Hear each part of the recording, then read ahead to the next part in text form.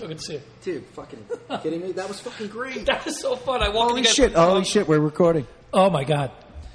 Ron, how you been? I've been good, man. Yeah, it's been. I usually don't say that, but I've been good. Really? Yeah. What's going on? I don't know. The train ride was amazingly terrible. Why? Because I get on a train and it's Long Island Railroad, so you think like, oh, I'm just going to listen to my iPod. And, of course, there were only 2 seats available, and there was these fucking early 50s old bats talking their fashion shit way too loud. Oh, talking fashion? Yeah, they were like...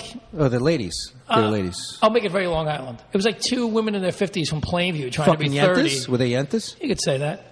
I can so say, they tortured me the whole way. I can say I just wanted to hear Bruce Dickinson's I'm part Chemical Jew. Wedding. I'm part Jew. You get a pass. I don't. I'm anti-Semitic. Apparently. No, you're not. No, Shut up.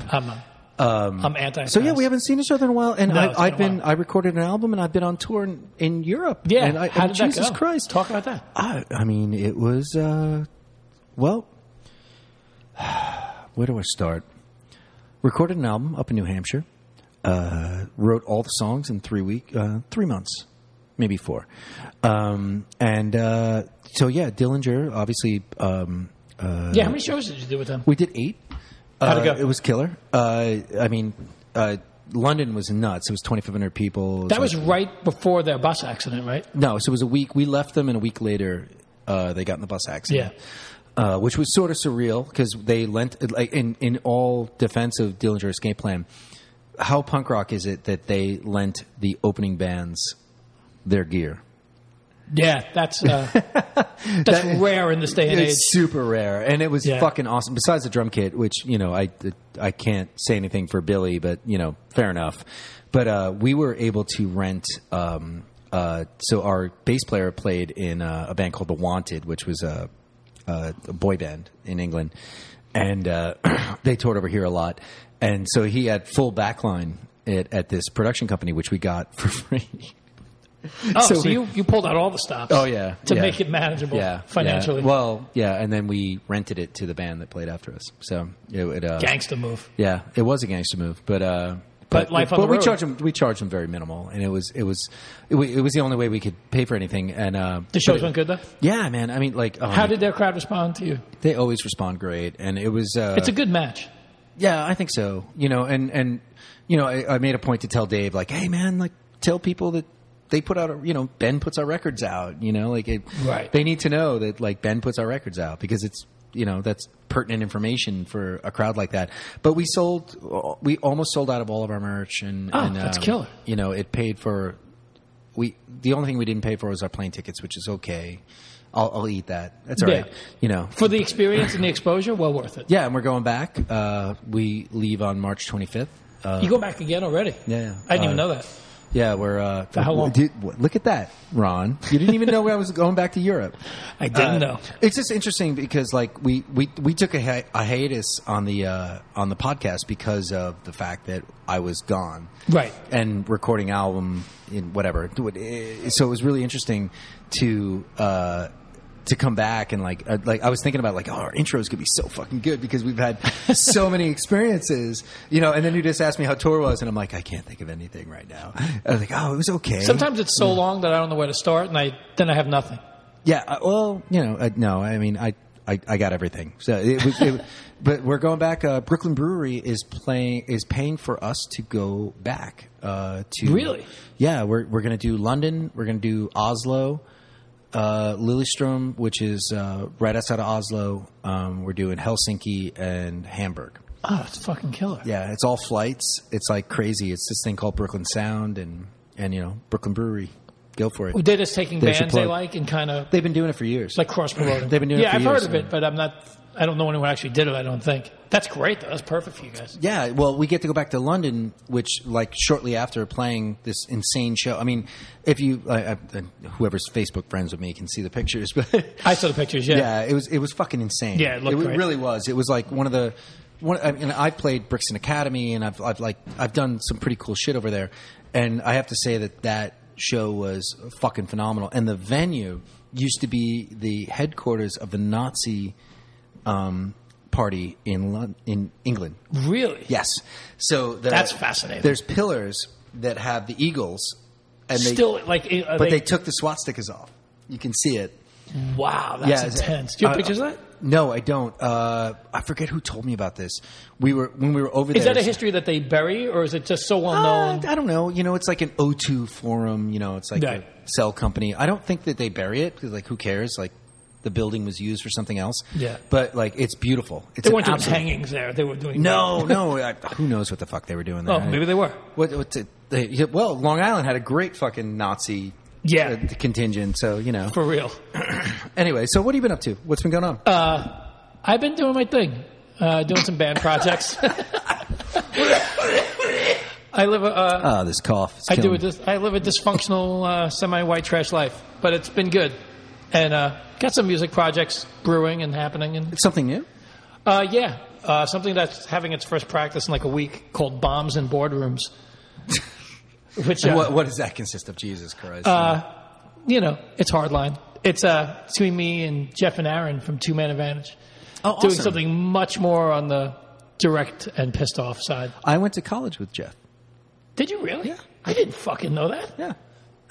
I love Jeff, and I only went for a couple of years. I didn't really do my due diligence at the old college situation. What college? Hofstra. Oh man, you're destined for failure if you're a musician and went to Hofstra. I know so many of my punk metal friends went there and. Yeah, they just went back to playing instruments. Oh yeah, this was except for Jeff. Hey, you want to go? You want to go on tour? Yeah, sure. I want to go on tour. Bye. Yeah, later. Peace. Yeah, so that's happening. And then some old band I did years ago. We have a demo and a 7-inch coming out. It's called Faithless. What's that? It's me and Mike D and Anthony. We jammed and recorded an album. It never came out because I didn't is that the thing that Nick talks about in this? Me and Mike D and Anthony. Yes, it's that actually. He made a jingle for us. Anthony's a great fucking drummer. He's an awesome drummer. Awesome drummer. And he's a great everything. That kid rules. But yeah, 8 years ago we had a band, and then we just put out a record, a full length, 8 or 9 songs, I guess. And then Sheer Terror reformed, and they both joined Sheer Terror. So it just got scrapped. Well, Mike's out of Sheer Terror now. Now he's out, and Gary from Death Cycle, Black Anvil, Killer Idols, blah, blah, blah. Is Gary back in? Gary's back in Sheer Terror. Get the fuck out of here. Yeah, the revolving door continues. You gotta be fucking kidding me. No, I'm not kidding. Because I saw Paul, I love Paul's posts. They're so entertaining. And he was like, first show with 2 guitar players ever for Sheer Terror. And I was like, Sheer Terror doesn't need 2 fucking guitar players. They're heavy enough. Yeah. And Gary, who plays 3 times louder than anyone should. And he's great. He's awesome. And he has a killer tone. Yeah, he makes you deaf in band rehearsal, but aside from that, he rules. Gary Bennett did, I've known him, I can't even tell you, as long as I've known you. But when Airtype did we did the first record, he came and set up all our guitars at the studio. Really? Yeah. I didn't know that. Yeah, it was really funny. And then of course it wasn't the Airtype record. It was the Sound Majority record. Sorry, when I produced Life DLP, Spectator. Life of Spectator. Yeah. Oh my God. So he set those up and which is coming on its 20-year anniversary. If you want to feel old, is it really? Should we do an anniversary issue independent release? You should do that. You should have them play here. Get rich out of they won't play Maine. Again. I know they won't. They won't play again. I know. But I'm glad I was, and that's okay. I'm I mean, they ended on a perfect note, but I was excited that they did it here. It was great. All 3 shows nice. were amazing, and it was for the right reason. It was awesome. Absolutely. I'm all. See, Gary's in Sheer Terror, and what the fuck? And that's why Travis is in Black Anvil. I thought Paul was all pissed off at Gary, and I don't know what their thing is, but Death Cycle doesn't exist anymore, and Death Cycle's broken up. I think so. That's more between me and Gary. I remember a fucking night. Okay, so when you guys opened for Nails, yes, and the dude from Nails, who's a controversial figure for no reason really, yeah, he was he was fucking up your ass. He really likes us. Yeah. He almost forced us to play, which was flattering as shit. He was like, dude, I fucking love Death Cycle. What the fuck? I was just like, what the fuck? I was sitting downstairs and I was watching this happen and I was like, oh, this is cool. And then he he kicked us some of his money because was above and beyond cool. Yeah, when I was paying him, it was fucking. It was crazy. Like he's a solid dude, man. He really is. I get along with him and I like him. And I didn't even know he liked our band. And then a friend kind of was like, he's obsessed with you guys opening, and I was like, yeah, sure. So that was cool. We played like 3 shows in a year, and I think we're broken up again. That's between me and Gary. I love Gary. He's You guys are a bunch of dicks. He's a dick. I love him, but I can't believe he's back in Shit Tower. Anyway, he's back in Shit Tower, and not only that, but Killer Idols are. So we haven't like when would the Samiam? So this is the intro for the Samiam. That was like fucking months ago. Was it November? When did they play here? Back in November. It was November. December? Yeah, it was November. It was November. And since then, Megadeth has played here, and there's a lot that's happened here, actually. Not a lot. There's a lot. Yeah, that was good stuff. There's some fun. I don't know. Things were okay. I've been here enough since then. Nick, I saw Buzz Oven. I saw Mayhem. Oh, Buzz Oven. That was great. And he's my boy. Kyle's so nice. I was downstairs and he was talking about you, and he was just like, he's like, oh, Kirk? Yeah, Kirk, right? Yeah. He was just like, oh fuck, man, like I know Ron and blah blah. He's like, you guys gonna be able to do the podcast later? I was like, no, I got to go pick up my kid and whatever. But I was like, but we can fucking. I don't know, Skype it or do something. I think him and Blasco, we got to figure out the Skype thing. And Slagle. Those are like Slagle. Yeah, I want to do that too. Yeah, we're fucking idiots. I mean, we're definitely idiots. We're the fucking. But I met Kirk at their first show at ABC No Rio. He told me the story. He told me the story. Yeah, and it was funny because I told him about how we had played Matter and Silent Majority went to fucking the middle of Connecticut for the show Jamie Josta booked. That they were the headliners, and we got there, and those guys were all junked out. Yeah, they were living hard back then. Oh fuck, it was crazy, and we showed up and we were just like, oh yeah, cool. I mean, I drove, so I wasn't drinking, and which is unusual, but the it was just it was a weird show, and Silent Majority was actually on the show. Matter of Matter wasn't actually on the show. So Silent Majority played with Buzz Oven? Yeah. Yeah, that's a combo, man. Yeah, weird. Yeah, totally weird. That's a combo for sure. Well, and Matter of Matter too, but like it was but that makes a little more sense. Yeah, definitely. But it was we were just kind of standing around going, this doesn't make any sense. Like, and it was in the middle of like nowhere, literally Connecticut. Like I remember driving through a farm. Maybe I'm fucking crazy, but I am crazy. But like I don't know. It was an interesting time. But anyway, so it was good. It was great to see him, and they were good. And, it was fucking cool as shit. Like, I was psyched we got that show. I didn't even get to talk to him until after the show, but we caught up a bit, and it was awesome. And I'd definitely talk to him down the road. So, yeah, we had Mayhem. That was cool. Yeah. I saw the show the night before, the tour, with Black Anvil Inquisition. That was great. By the way, is it Ash Wednesday? Because I saw 3 people who look like Rafe. Wednesday, yeah. I was on the train, and I saw like 3 people look like Rafe from Black Anvil. I'm like, what the fuck is happening? It is Ash Wednesday. Okay, that explains it. Yeah. So that show was really good. And then the next night was Mayhem here. And, they didn't play as long as they should have. From what I hear. I was a little weirded out by it. I'm just Satan. I'm not Satan. You can tell. Sorry, it's your club. No, I mean, there was a contractual agreement to play 90 minutes, and they played 45, and I don't really understand it, but that's okay. They basically played the set they did the whole tour as opposed to something more special. Well, I mean... Or longer. So you were telling me that they only did 45 at Gramercy? The entire tour, I think they just play a straight 45, 50 minutes. They just played that album, and that was it. I believe Satanist, so. Paul would know for sure, because he did the tour, but I'm pretty sure. You want to call him? You want to text him? I could text him. You could Do I get service on my flip phone here? I don't know. Ron, you fucking weirdo with your fucking flip phone. Hey, man. They don't know exactly where I am. I'm between 3 towers. They know exactly where you're sitting. Jesus Christ. A little paranoid. So stop being paranoid. So, yeah, that show at Gramercy was really good. All the bands were real good. And I love Inquisition. Yeah, I mean, they're one of those bands, again. Like, controversial. They're controversial in this day and age. And I have such mixed reactions on all of that. Some of it I feel is deserved because I think a lot of bands get away with a lot of bullshit. But then I think the hypersensitivity and the lack of diligent research on bands and just boycotting bands too simply is just as maddening as some of the bad politics some of these bands have. I just read an article. Yeah, I think it was in the... And I won't name names because I'm friends with people on both sides. But it's really annoying and really... It's just a simplification of something that's deeper. I read an article, I think it was in the Washington Post, I can't remember, which says a lot about what the article was about, but like they were talking about the idea of how. Oh no! It was I think Doug Moore wrote it from Puron for Invisible Oranges. Okay, it was something. The Washington Post. He only wishes. I was like, wow. What I think he writes for something much bigger. He's a super smart guy.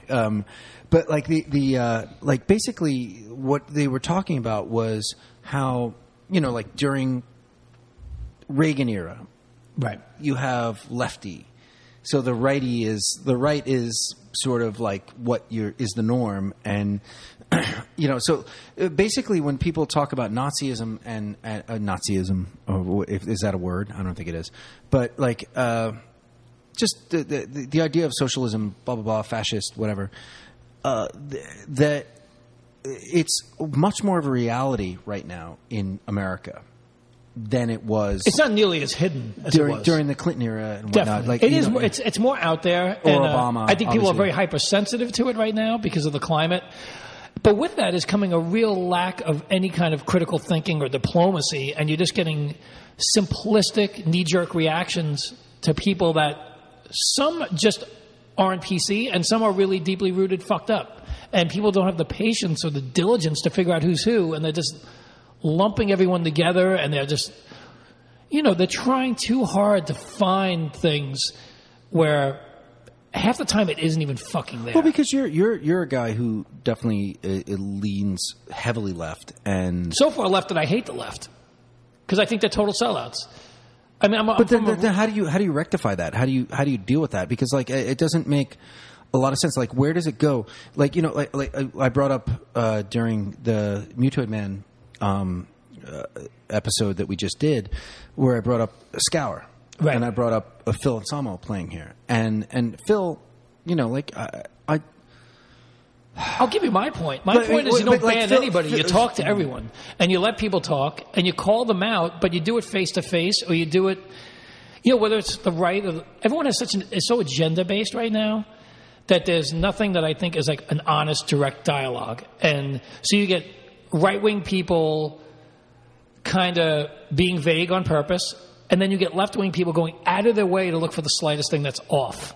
And with that, there's no progress, and there's no dialogue, and there's not even a solution. Everyone just gets rigid, and everyone shuts up. And I don't learn anything about anyone except that I think you're overly judgmental, and what is in your closet doesn't even get called out properly. And so for me, I take a backseat to a lot of it, especially in music. I mean, everyone that. Like in our thing, we come from a hardcore punk background, even though we all love metal, obviously. And hardcore punk had a lot of social and political... Yeah, much more than metal. Yeah. Yes, much more. And now with the black metal thing, because black metal has a sketchier past than the majority of hardcore punk. Yeah. That it's being called out, and let's face it, a lot of black metal people grew up in the hardcore punk scene these days. Not the earlier waves, but these days. Especially American. Yeah, especially here. So you have people with leftover politics that they pull out of retirement for an hour to like criticize a band, and yet they wear like 8 bands on their jacket that are sketchy as fuck, and they give those bands a pass. I don't know, maybe because they did blow at them one night, or they just think they rule, and then they criticize is another that band. Graveland patch? It's just not cool. I mean, I love Gigi Allen. I didn't go to him for spiritual guidance. So, this is quite possibly the best thing. Just keep going. At one point in my life, I did. Just keep going. And it didn't work out so well. But bottom line being, everyone has their own ideals, and I think that I think there's a real problem with people's frustration politically is reaching the music world and I was going to CB shows in the 80s, and, there was no room for Nazis back then. But they were real fucking Nazis. It wasn't people like a regular guy who just happened to like a black metal band. I feel like there's a lot of misdirected anger going on right now, for lack of a better term. And, you read these dumb smear pieces. It's because there's more... it's more out. It's more information out there. There's more information out, and the people are more out, and people are kind of drawing lines. And I think that's cool. I think it's... In some cases, I think it's about time.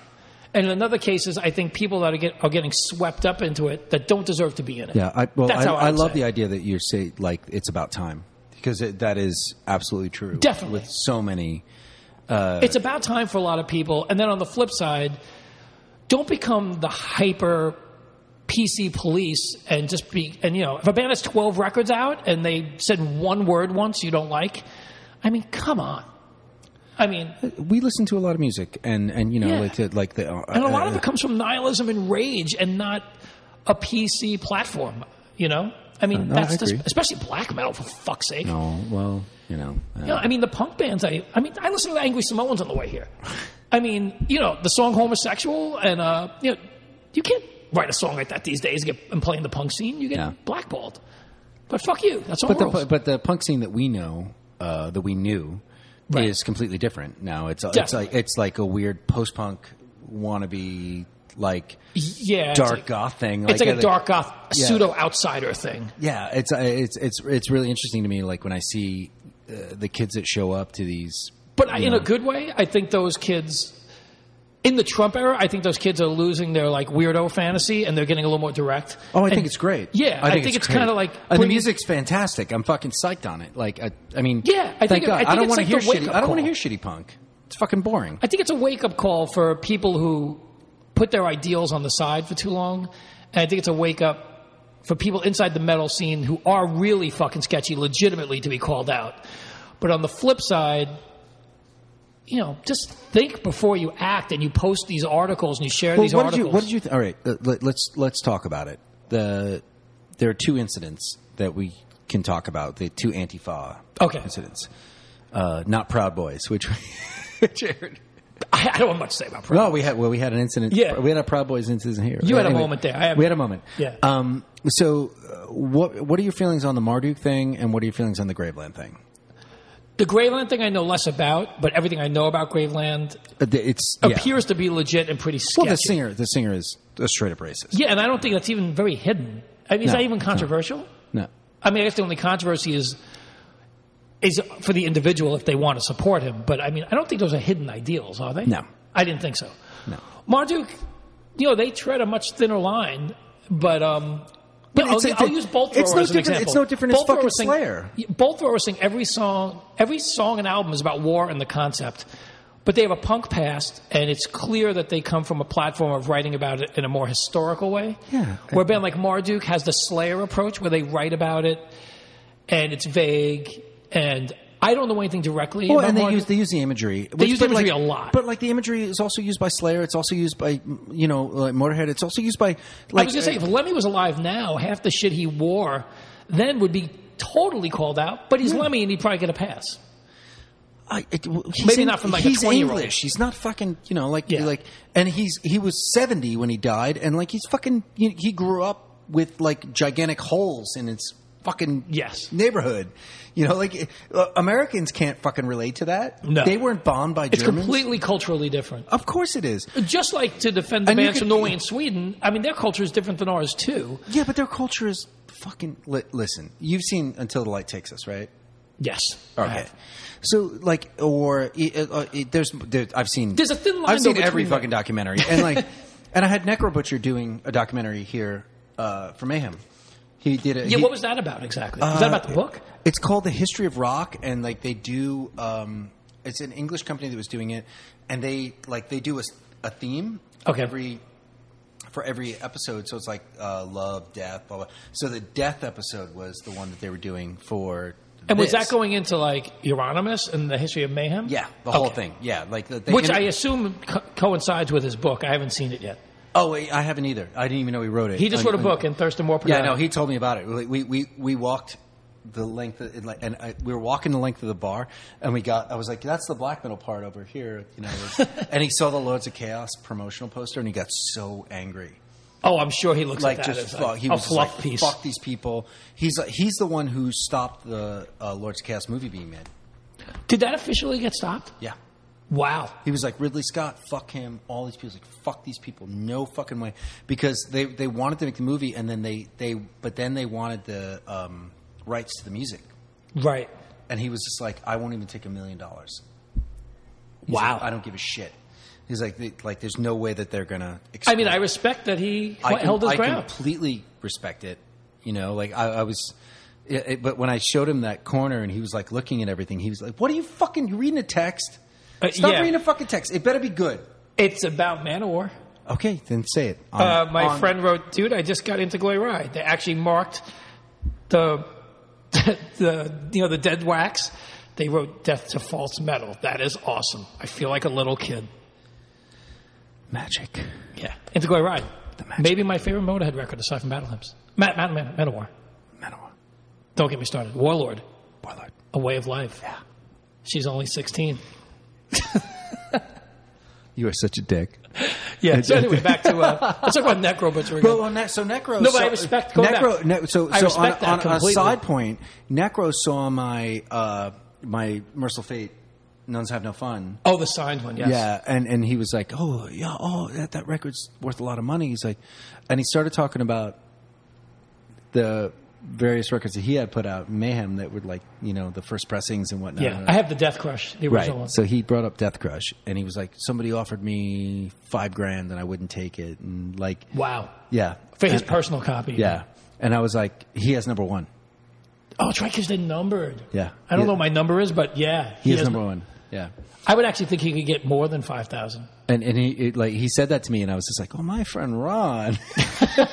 Oh, you segued into me. Yeah, I was like, my friend Ron has one that I don't know what number it is, but I was like, I was like, it's his most expensive record that he owns, and he owns a lot. Like, it was really funny. It's funny because I don't really do the autograph thing, but I was like, man, maybe I should get that dude to sign my Death Crush. I actually wanted to ask, and I thought, but that actually might lower the value of it. I know. So I thought about that, and not that I even care about the money, but I actually wrote to them for their demo, and did you really? Yeah, I did. Did you get it? No, they didn't reply to me, but my girlfriend... You didn't girlfriend... send them money, did you? No, luckily. But my girlfriend at the time also wrote to them, and, she's a girl, so she got like a 2-page letter back and a bunch of original flyers. Oh, you told me that. Yeah. And she still has them. She still has them, right? She does, and they gave her doubles of the flyers, so she gave me 2 of the flyers. She was here at the show. She went to both of them. She's a diehard Mayhem fan. That's fucking crazy, man. Yeah, I mean... So it's a 2-page handwritten letter from Euronymous that she got. Yeah, you told me about this, and that's fucking nuts. Yeah, I mean, back then, the demo days, that's handwritten letters, but she still has it, which is awesome. I couldn't stay for the fucking show. I was just like... They were really good. And I have to say that in the past, I saw them do this same set at Maryland Death Fest. Before doing this album, I saw them 3 times. I thought they sucked every time, even though I'm a fan. But they were great. Both these nights, I thought they were great. Did you... Rich Hall told a great story about them playing I was CDs at that show. In the late 90s. I left, like everybody else. Like 35 people there. It took them almost 2 hours to set up. And it was already 2 in the morning. And I was working at the post office at 7 in the morning. I'm like, I'm fucking out of here. So I left. Wow. Really? Yeah. 2 hours. It legitimately, because they had to trigger their drums, and it was at the end of like a 10-band fest, like a Ralphie kind of show. I mean, it wasn't Ralphie, but it was one of those things. Like, it was huge. Jesus Christ! So we just referenced Ralphie. Yeah. What's up, man? We should get him on here. Yeah. I mean, I'd love that. I'll hit him up. Oh, that'd be so great. That's Ralphie from Disassociate and Squad of Rot for anyone who lives in New York. I knew him from both those things, but like and Jesus Crust, if you go way Jesus back. Crust. Yeah. One of the best band names ever. Definitely. Great band. Hands down. Let's talk about Artie Philly and his being pissed off about the lack of representation of ABC No Rio. Unfortunately, I left and didn't get to read all his comments. You'll have to pull out your phone. But the King Troll actually got serious for a minute. My friend, Drew Stone, is doing a documentary on New York hardcore scene. Who we're going to have on the podcast. And we're going to have on the podcast very soon. He's a great guy, and he's a really good filmmaker, and he sang an Antidote and High and the Mighty, and he works on several movies.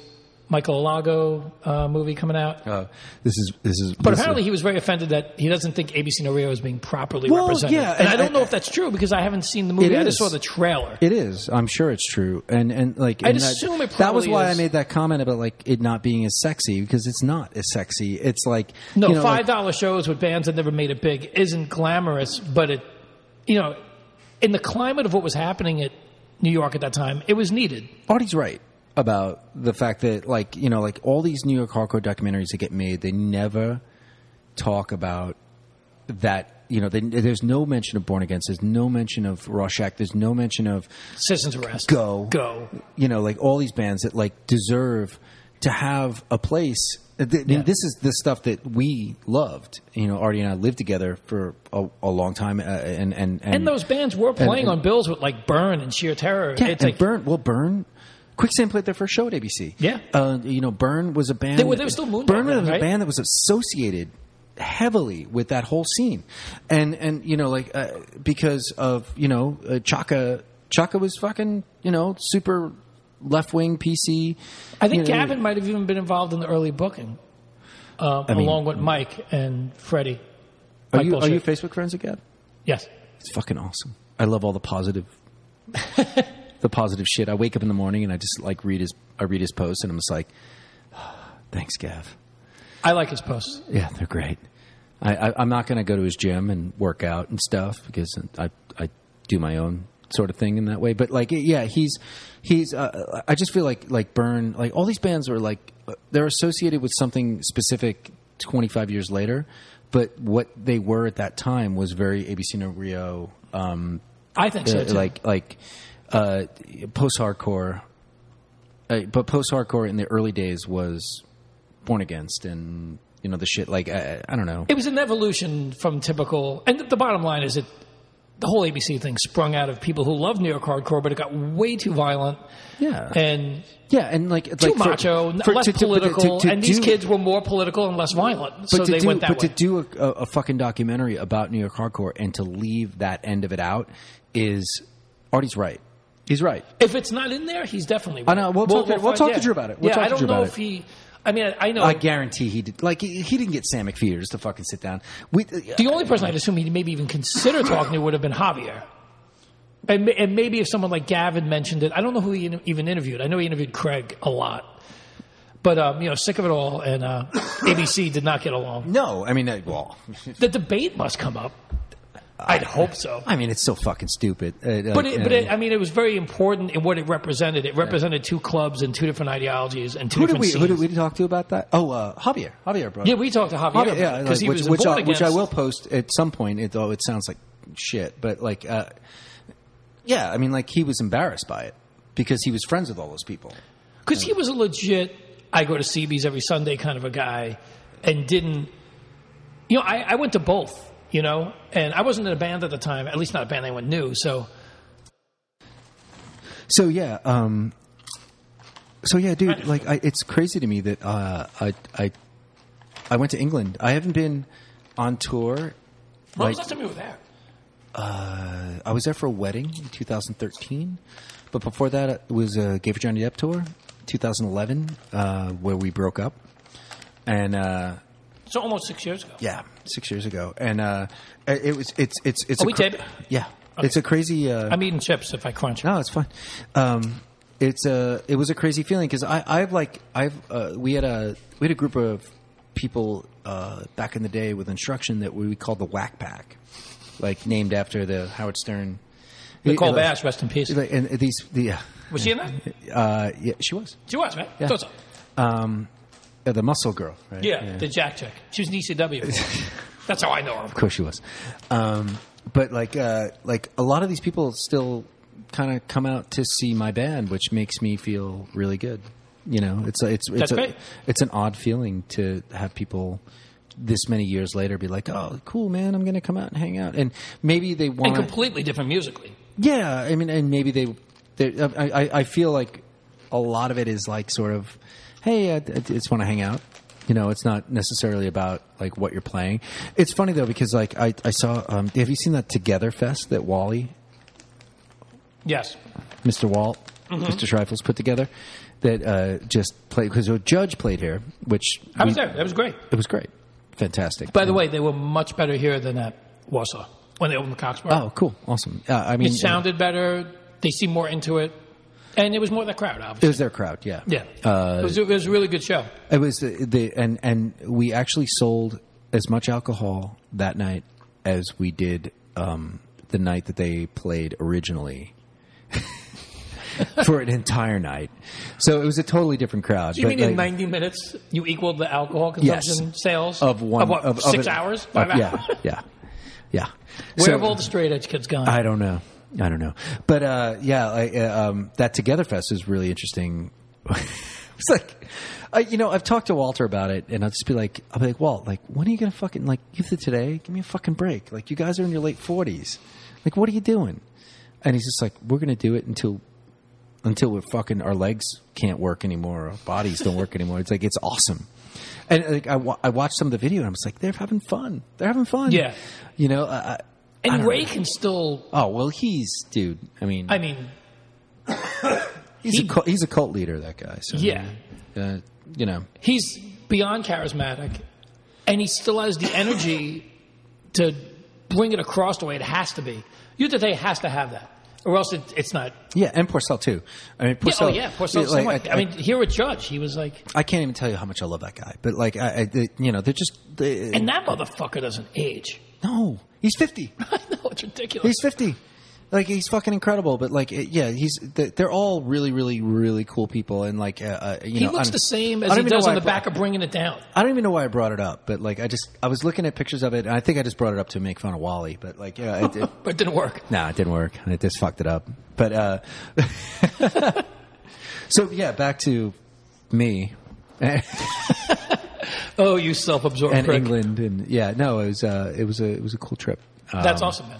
And we're going back for the Brooklyn Brewery, so that'd be fun. And I'm going to Norway and Finland, which I've never been to before. Oh, awesome! I've never been to either myself. Yeah, I've been to Sweden. I've never been to Norway and Finland. I've been to Iceland. Been to Sweden, not Iceland. You've been to Finland?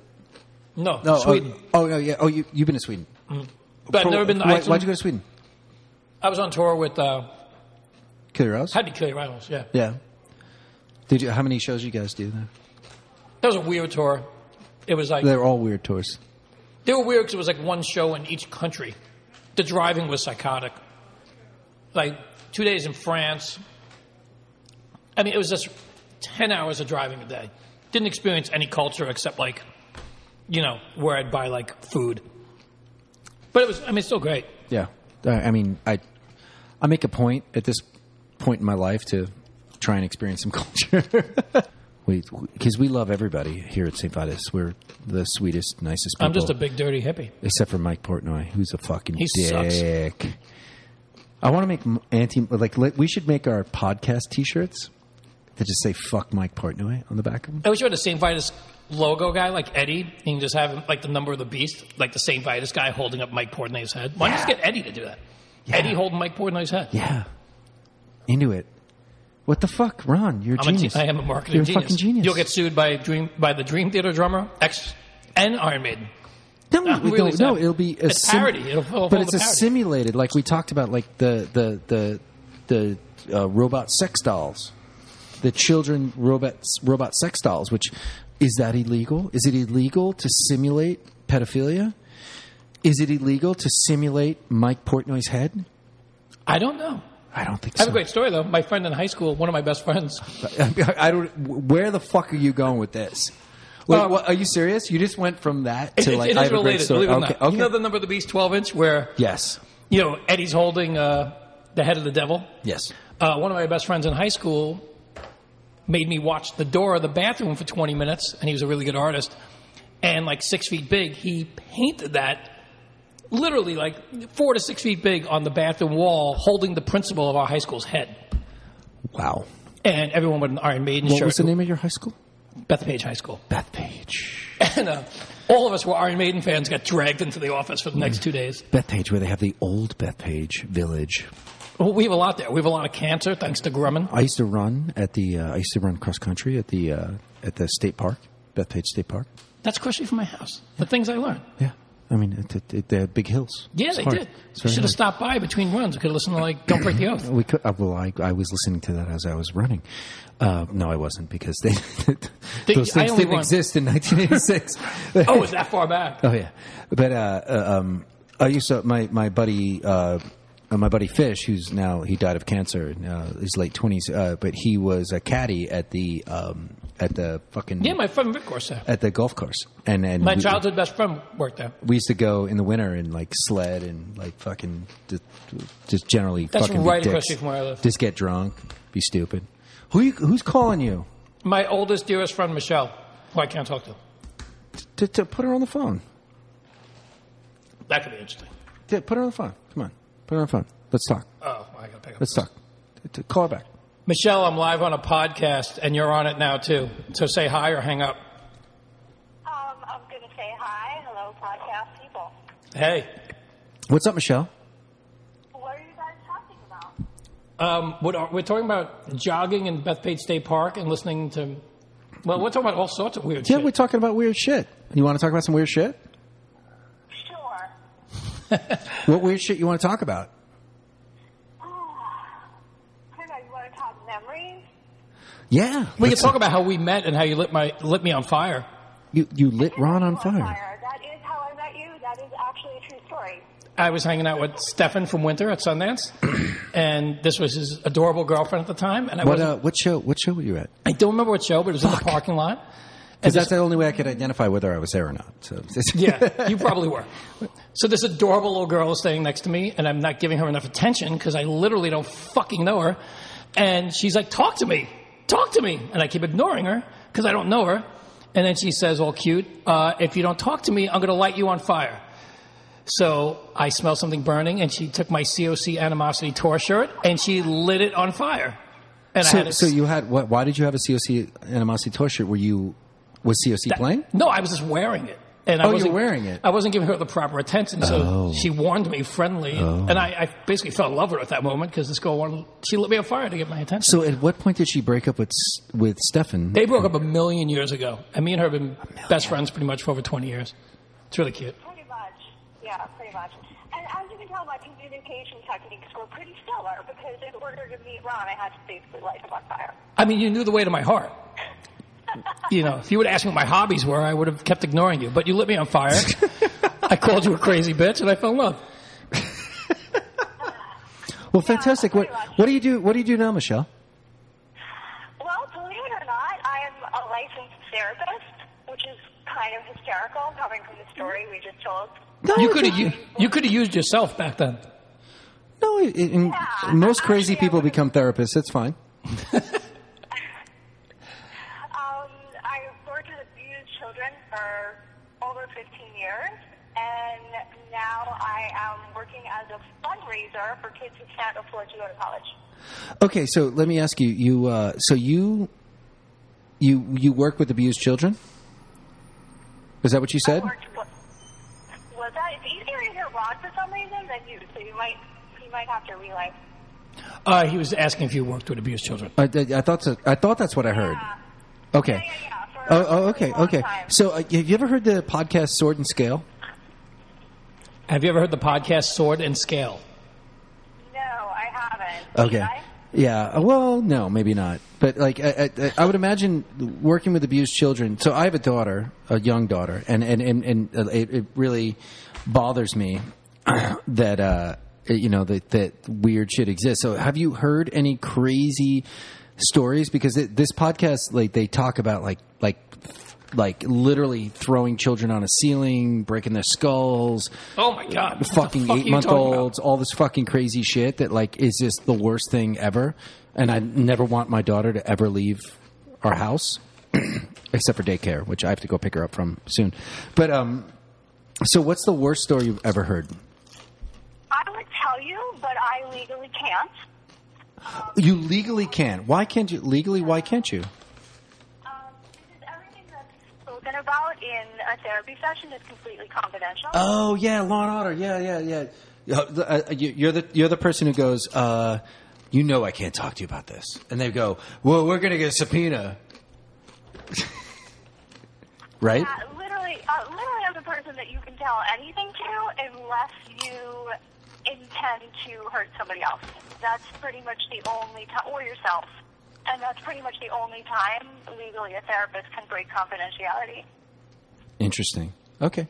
I went to a therapist once. Yeah, I went to a therapist for a while. She was really expensive, so I couldn't afford it. But so unfortunate. That's actually something that really upsets me. Well, no, she told me that basically my life of sex, drugs, and rock and roll completely destroyed my psyche and opposed my repressive Catholic upbringing. But that's, And therefore, I wasn't able to deal with things as an adult in the real world. Regularly in the real world. But yeah, I mean, but it totally makes sense, and it's cool, and I'm into it. And I have a daughter now, so like, you know, I'm a real adult. So, but anyway, thanks for, you know, what's your fucking analysis of Ron? What a fucking weirdo. Oh God, I just can't go there. I just cannot go there. Is he a hoarder? Is he straight up? Should we have an intervention? Just buy me a record shelf. That's all I need. A record shelf. That's all I need. The floor in his fucking house is about to collapse. But it's all I need is a record shelf. Well, let me ask you, what is it that you think Ron would need an intervention for? Hoarding. Recording? Hoarding vinyl. Hoarding vinyl. Hoarding. Okay. Well, take your pick. Whoring is a close second. Oh, Jesus Christ. Jesus. I'm kidding. What's that? Fucking hell. This guy's killing me. I mean, your point's well taken because there is an interesting kind of overlap between collecting and hoarding, but... Well, yeah, what's the line? Where does the line get drawn for collecting and hoarding? Like, because my wife calls me a hoarder, and because of all the things that I have. And, you know, I would imagine that Ron's house is way more interesting than mine is in that respect. Just Satan. I'm not Satan. I'm just Satan. That's all I'm saying. Have you been to Ron's house? Have you ever been to my house? I haven't, but I've heard about it. Okay. She has. So what have you heard? I've heard that he has 10,000 records and the floor's about to break because there's too much fucking shit there. Okay, that's accurate. But I only hoard vinyl, just to specify. I don't hoard anything else because I don't care about anything else. Yeah, I mean, I think, like, clinically, the question would really be, the difference between collecting and hoarding would be when something is adversely affecting your life or preventing you from doing something. So if you're in a home that's, like, seriously a fire hazard or you can't walk into it. Oh, my God, you're boring the shit out of me right now. Fucking hell. Like, stop being so fucking clinical. Just fucking say it. Ron's a fucking lunatic. Just say it. Just fucking say it. Say it. She knows I'm a lunatic. That's old news. Say it. Say it. Come on, Michelle. I would never say that to anybody about anybody, and I've worked in inpatient psych. Just because I feel like, I mean, like, who doesn't have problems? We're all on a spectrum somewhere. I mean, like, show a person... All right, Michelle, what's your problem? What's your problem? What's your problem? I want to know. I want to know what your problem is. Oh, I'm not going to out myself on a radio or a podcast. No way. Come on! No. Come on! No, I have boundaries, and that's it. I'm so disappointed because I would love to know, because like if you've been friends with Ron this long, then you got some fucking serious issues. She taps into my much softer, more gentle. She definitely taps into my sweet side. To sweet side, you tap in. True. That's actually 100% true. I don't know, Ron, do you feel like other people get to see that from you? I mean, I can think of a few people that definitely do, but you're like, one of very few people. I've seen it, and it's great. I would have never had this shitty podcast with this asshole if I didn't feel that way. So anyway, I'm going to say goodbye because we have to introduce Samiam, and I have to go pick up my daughter. So I'm going to go do that. And thank you so much, Michelle. Thank you for your insight. And anytime you want to come on the podcast and give us some therapy publicly, because we need it, we're into it. I'm happy to join you anytime you want. Just give me a... Thank you. I love you, girl. I'll talk to you soon. Okay, love you too. Bye. Bye. All right, so 15 minutes later, we did an interview with Samiam and my friend, the therapist. And yeah, well, and Samiam is the most fucking pirate bullshit, no bullshit, fucking fuck you band that exists, that plays very emotional music and is awesome. And yeah, Samiam are not. I never knew those guys at all. They were not the personalities I thought they'd be. I was pleasantly surprised and sometimes shocked. Yeah, well, I mean, Jesus Christ, the amount of times I toured with them, they never cease to shock me. But shock me. There you go. Ace Frehley? Don't forget your roots. Is that Ace Frehley? Of course it was. I fucking hate Ace Frehley. I hate fucking Kiss. I hate Kiss. Do you really? Yeah. Hey, listen, whatever. Gene's a fucking shithead, whatever. No, I fucking hate Kiss. I hate Kiss. You know I hate Kiss. I've heard you say it, but I didn't think it was that deep. I fucking I thought hate it was you just being like... No, they're garbage. It's crap. It's crap music. The whole thing's bullshit. Not interested. I loved them up to Creatures in the Night. Jesus. Creatures... That's a heavy record. It's the heaviest. That's a heavy record. Why wouldn't you like that one? No, I love it. You like that record, then after that... Yes. So is Lick It Up after that? Yep. Look It Up, then Animalized, and then they got really corny. Yeah, this shit's so corny. So bad. They took their makeup off after Creatures Night, and they decided to show us how ugly they were. Oof. Which I thought was a good career move at the time. Well, is Vinnie Vincent on Creatures Night? Holy shit, I can't remember. I don't think... he's in the Eric video. Carr's. Right? No. Yeah, Eric Carr's a drummer. But like... no, Vinnie Vincent is... He's on Lick It Up. Yeah, he is. He's on Lick It Up. Because I remember the video, and I'm pretty sure he's in it. Yeah, they're walking down the street, and it looks stupid. Vinnie Vincent Invasion. Yeah. Let's talk about that. Let's get into that. They have that great lyric, I want to stick my log in your fireplace. That's always one of my favorite lyrics. I forget what song that is. I almost just fell over. Wait, what? It's on Vinnie Vincent Invasion? It's either on Lick It Up or Animalized. Wait, who's the singer? Who's the singer of Vinnie Vincent? He was somebody sort of famous. Wasn't he? Isn't that a great lyric? Don't you wish you wrote it? Don't you, Ron? I really do. So is it Vinnie Vincent or is it Vinnie Vincent? I'm so going to be late picking up my daughter, and it's just like... But you have a good excuse. You were talking about Vinnie Vincent. Vinnie John Cassano, the Ankh Warrior. He's 64. He's 64. Holy fuck. Yeah. Let's talk about this. Let's get into it. Makeup record, blah, blah, blah, blah, blah, blah. I mean, he put like 2 or 3 solo albums Vinnie out. Vincent Invasion. He went to the Philippines, Mozambique, India. What the fuck? What the fuck is this about? All right, so was the record called All Systems Go? Or no? Vinnie Vincent Invasion, the main one. Here we go. There were 2, though. Yeah, so All Systems Go is the second one. So this is the first one. Wait, reception track listing. Okay. Boys Are Gonna Rock. Shoot You Full of Love. Shoot You Full of Love. And you. The letter, which is like a very, That's right. He's ahead of his time. He's way ahead of his time. This is 1986. If I was texting a girl, I'd be like, yo, I'm going to shoot you full of love. Letter U. Fantastic. No Substitute, Animal, Twisted, Do You Want to Make Love? I mean, no question mark. So is that a rape thing? Back on the Streets. I Want to Be Your Victim. That's hot. I don't even know where to go from that. If the right girl said that to me, I'd be really excited. There's a bunch of Jewish guys who wrote songs for him. Robert Fleischman, Richard Friedman. Bunch of Jewish guys. I'm not kidding. Look. It's a bunch of Jewish guys.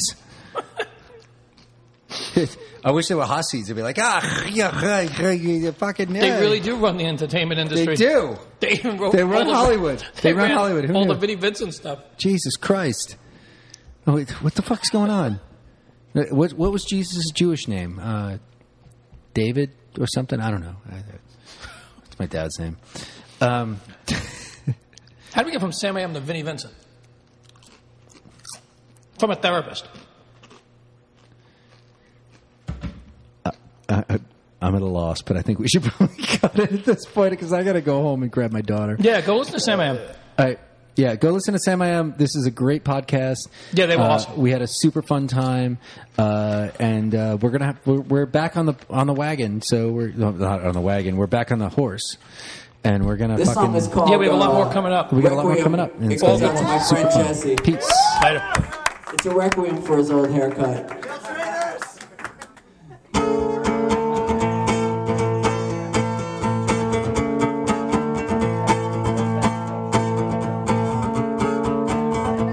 It's beginning over again. This big winning is not mine, and we wonder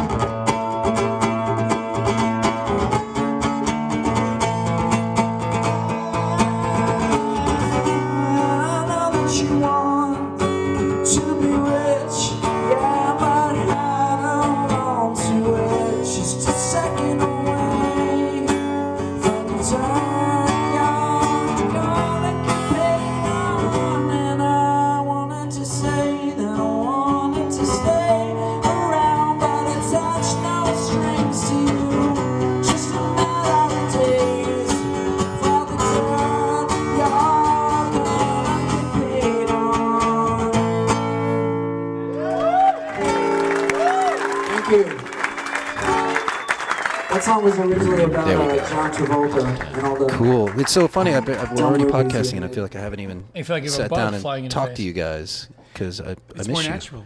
I miss you guys. I've had a lot of really good. Samiam.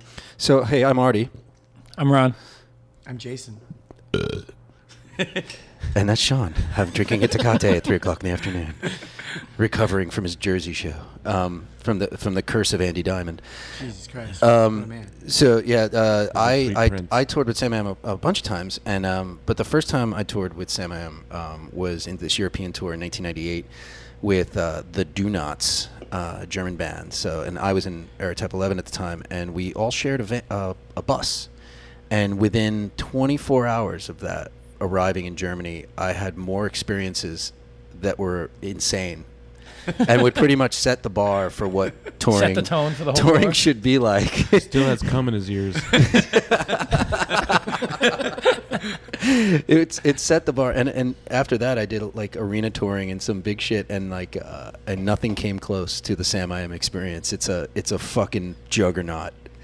We know how to keep the bar pretty low. Get closer on that mic there, buddy. Come on down. There you go. You can lean it down. Yeah, towards no your level. mouth. There you go. You're a fucking singer. Oh wait, I'm not good with phalluses. Yeah, I'm the worst. Yeah, every sound guy's nightmare. that's true. Jason loses his voice after the first show. That's true too. So yeah, that was my intro to these guys. I think Jason, you drank something like 36 beers in the first day. Wow. Remember, we or met take. up in Frankfurt. We Just taking bought a 2 break, cases man. of beer. We got on the bus, started to go, played a show, and got off stage the next morning. You were like, "Ah, ah," and that was what I heard for the rest of the tour. Jason just going, Yeah. His Well, voice used to be a little more. You sound good today. temperamental. I'm actually. I woke up this morning. I couldn't talk. "You sound great right Yeah, now." you sound fine though.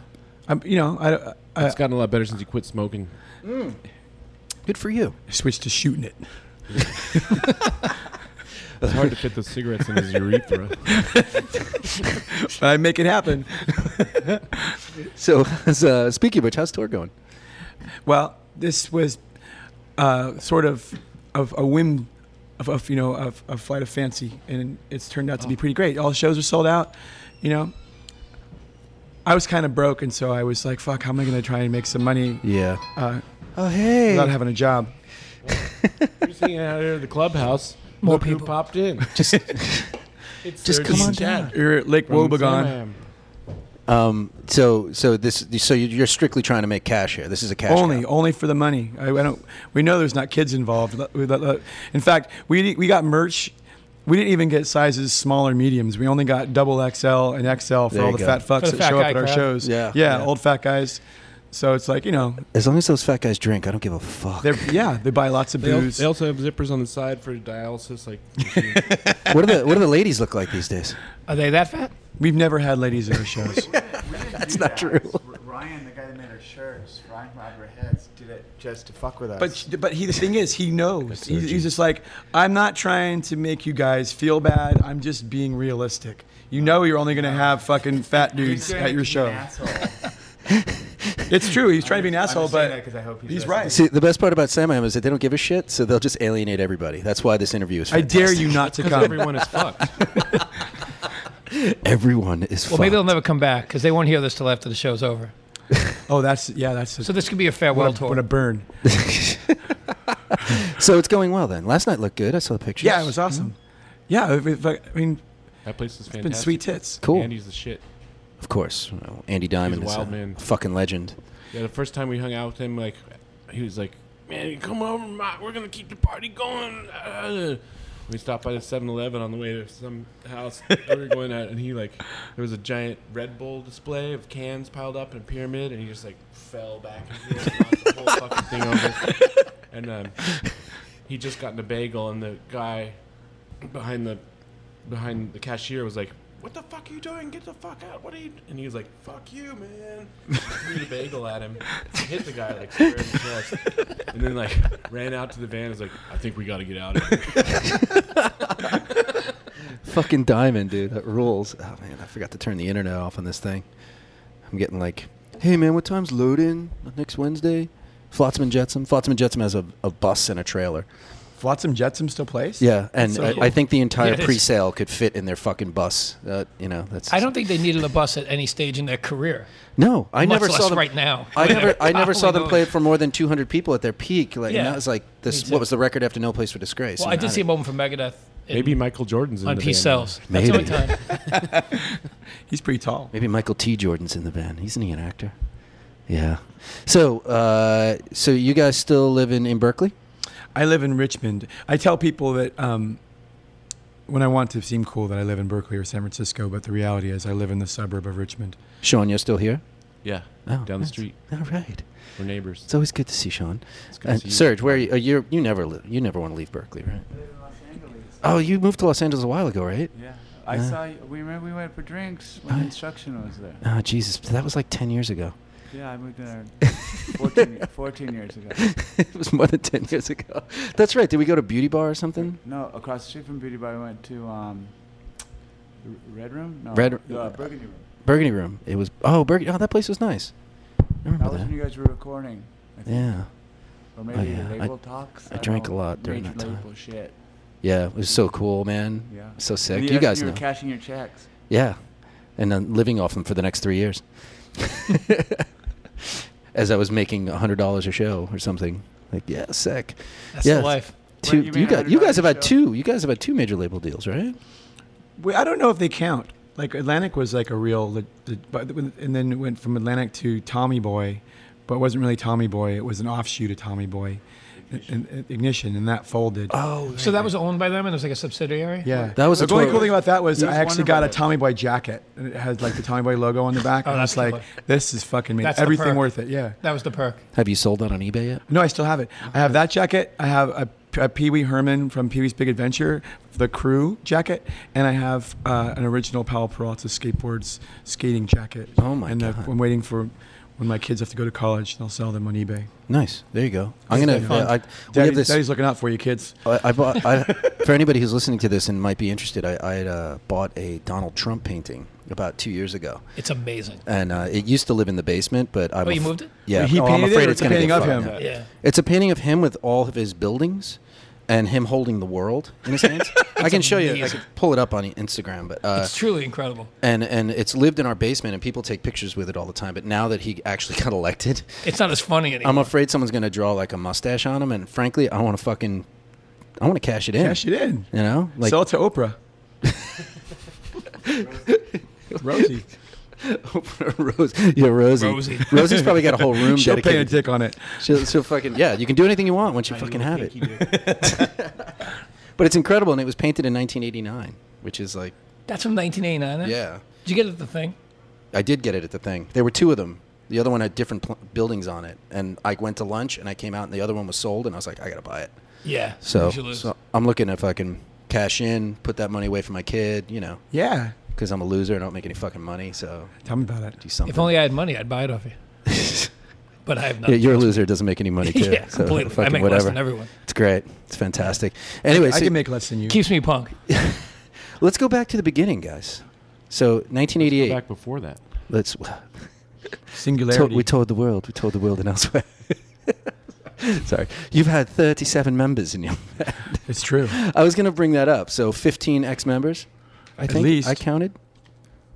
What? I think just drummers alone. Yeah. I mean, there's only like two lineups really, because it's three of us for the longest time, and then before that was Jason, I, and James, Right. and then a bunch of drummers and bass players. But it's not like we had different guitar players and Right. songwriters. I mean, or anything like that. It Gotcha. sprung out of isocracy, right? Yeah. Isocracy and soup.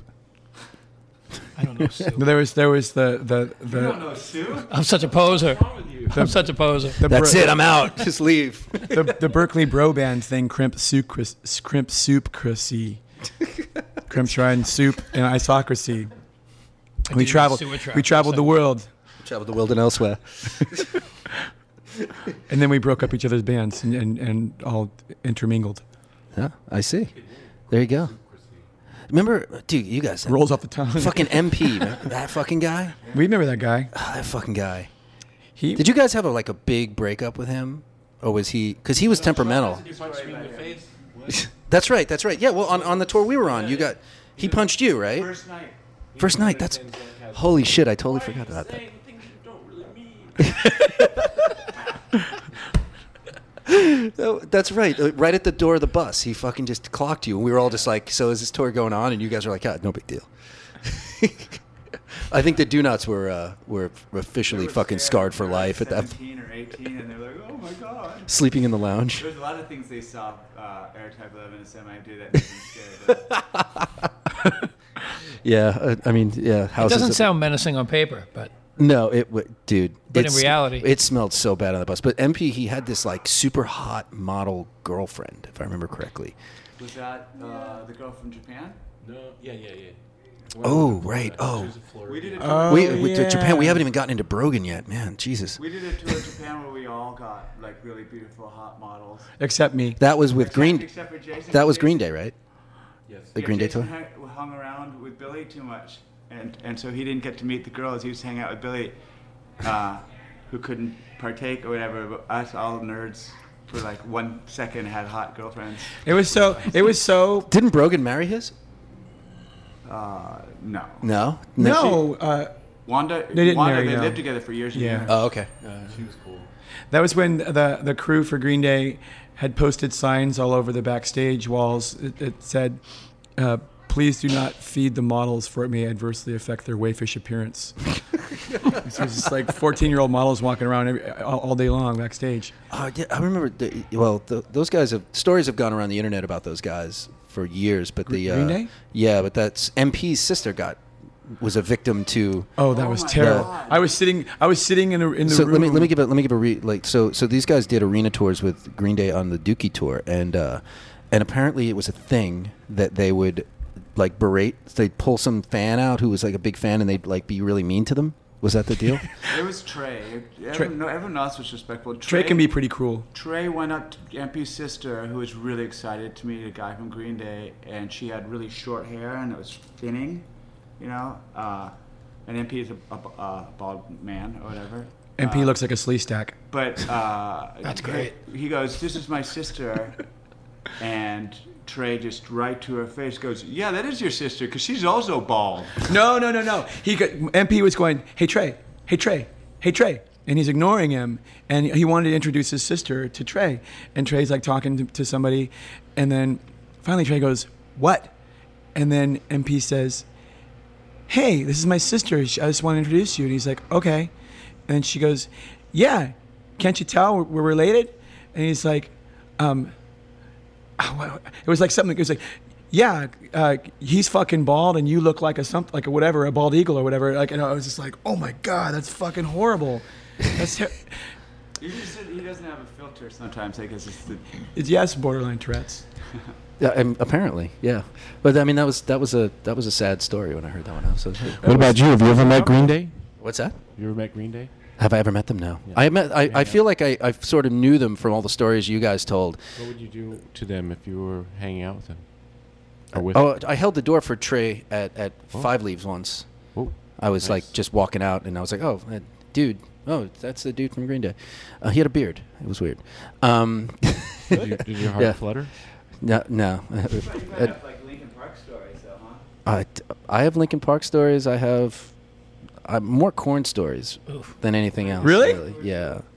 Korn and there's Papa Roach. Lots of Papa Roach stories that I probably shouldn't tell. But yeah, I mean, We I'll played just in say- I'll just say Bakersfield one that I- time, and my cousin Nate in Bakersfield assured me when he was asking if he could get in the club through the back door that was chained shut. "Hey man, this is your cousin Nate. We never met, but I want you to know, me and all them other Korn motherfuckers got your back when you're in Bakersfield." I was like, "That's fucking cool." And we've never gotten jumped in Bakersfield. We did. that's well, you got the Korn security force, so Yeah. you're Yeah. obviously safe. Well, which You're was covered. when I was touring with them was the head of the Crips was Jonathan Davis's bodyguard. So, Wow. Yeah, and they had something called the butt sex Crips room. The Crip The what? Crip butt sex room. It was like this special room that they had. I don't know what went on in it. I wouldn't wasn't want to know, I don't involved. think. I just went to their dressing room when we ran out of beer, and it was endless Smells like clotheslines. ass and leather. Yeah, apparently, from what I understood. And as long as Fieldy wasn't in there, I was cool. It's all good. But let's talk about your band. I want to talk about your band. I want to talk about fucking Green Day. Fuck those guys. Gives a shit. Fucking cares. So, all right. So you start the band. You three guys. You, Brogan, Jason, Serge, 2 other dudes. What happened? Like, what are we talking about here? Like 1988. Did you like throw out an EP really fast? Did you like just love each other right? and bond? Yeah. Did you realize you were creating a We genre? Like, you know. I don't know what we were trying to do. I think we all had really different ideas of what we were trying to do. I think we still sort of do, but especially back then. Confused ideas. Yeah, and we weren't none of us were willing to compromise. So we were just going to stick our part in there somewhere, however we could fit it in. It made things, I guess, unique in some ways. When you say refused, it sounds like we were fighting. We weren't fighting. We were just obliviously. We were confused and oblivious. I recently listened to our second record, and I was trying to go to sleep. I was like insomnia, so I said, "Oh, I'm gonna listen to Samiam," and I listened to it, and I was like, "There's so many cringy moments." I listened to it. I was like, "God damn, we were so stupid." Not that we're great now, but we were so. Bad, but we had a lot of like pretty good ideas. But you go back and like, you know, we were like, okay, hey, what songs are we going to play on this tour? And we're like, let's play some older songs. Let's go back to the first record. So you listen to the first record, and you're like, there's got to be something on here that I can play and be happy about playing. And then you get through the first couple songs, you realize every single Samiam song has a Samiam part. And the Samiam part is like, hey, this song's okay. I like this. This is kind of catchy. And then it goes, let's do something, let's surprise them with this part and do something that makes no fucking sense at all. It just ruins the whole song, and it's embarrassingly bad. And so you don't think they can even be tweaked and improved live? We could do a medley where we just play the good parts of all the old songs. Is this your whole New Red Archives catalog? Is this the this way about? Pretty much, yeah. So you're pretty much on the oldies circuit at this point. Do a fucking medley. That's exactly it. Yeah. You know. Come on. Or we could really fucking throw it for a loop and just do only the Samiam parts and just smash them all together. Oh, there you go. There's an idea. Some self-loathing. Some self-loathing. We'll just change our name to Miasma, which is all the letters of Samiam jumbled up. Play all the shitty parts. Anyway, it was amazing. You know, Miasma is a stinky cloud, right? Yeah. When we were touring together, one of the funny things I realized about you guys is that for all the debauchery that went on, there was this other side of like intellectualism, like reading books about physics and going to museums and shit when we were in Europe, which I was just like putting on airs. Yeah. Nice double life. It was interesting, you know, and then the darkness came. And things got weird. You should come by the study. Weren't you? Don't you think you're at that part of your life? You were like every night. What was the thing you'd say every single night? Like these are songs about drinking. And fucking yeah. Well, isn't that what rock and roll is? What's the opposite of? I still talk to Ingo all the time. That he they enjoyed my reading German porn as Hitler a little too much. That was, maybe it was just my bad German, but I mean, you know, it was pretty funny. And your pronunciation is perfect. Ingo's English is perfect. It's better than ours. Anyway, so like, did you find that when you do what was your major label experience? Was that like a thing where you guys were like, "Fuck, man, like we're gonna be fucking rock stars and this shit's gonna fucking be huge and we're gonna." You know, when you have like hard on and you've got those little that leather thing with the nails in it, and you put it on your dick.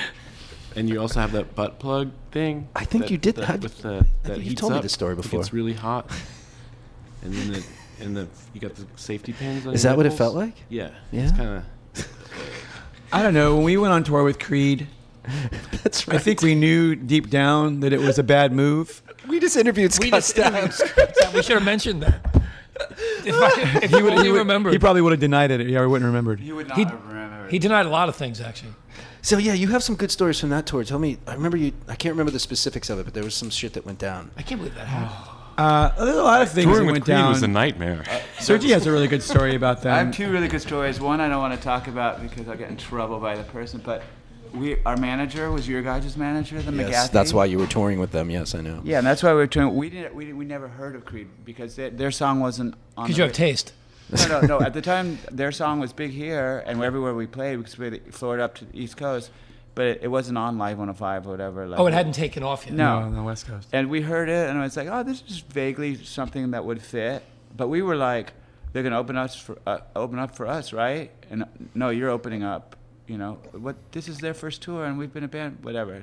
We just did it, but we weren't aware. We had no idea they were Christian, first of all. We just didn't know anything about it. They said, you got a song on the radio, like 45 stations around the country. If you do this tour, that song will still be playing in 2 months, right? And so like, oh, okay. We'll do it. We did it mainly because we were scared of Bill. I know that story, yeah. So then Jason and I, we had one of those things that happened back then where when we got to New York, Jason and I would get in a cab and we'd go to like 5 different places to do like these syndicated radio interviews, and then Sean and Aaron or whatever would go to take a cab to a different place and do 5 other ones.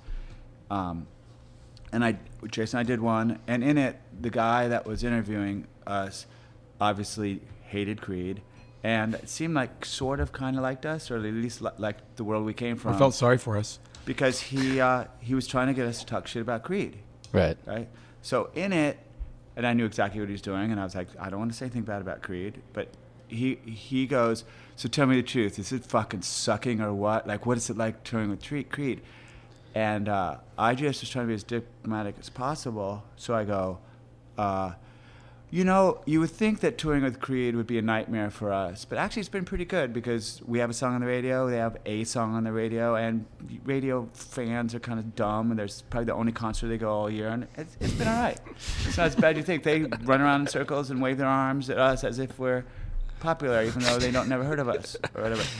So then we finish the interviews and go back to McGathy, which is it's like a big giant office 23rd Street, with no walls and just like 25 desks, and all day 1 million gold records on the walls. Be calling a record label and say, will you please play the new Samiam song or whatever. You know, that's what they did there.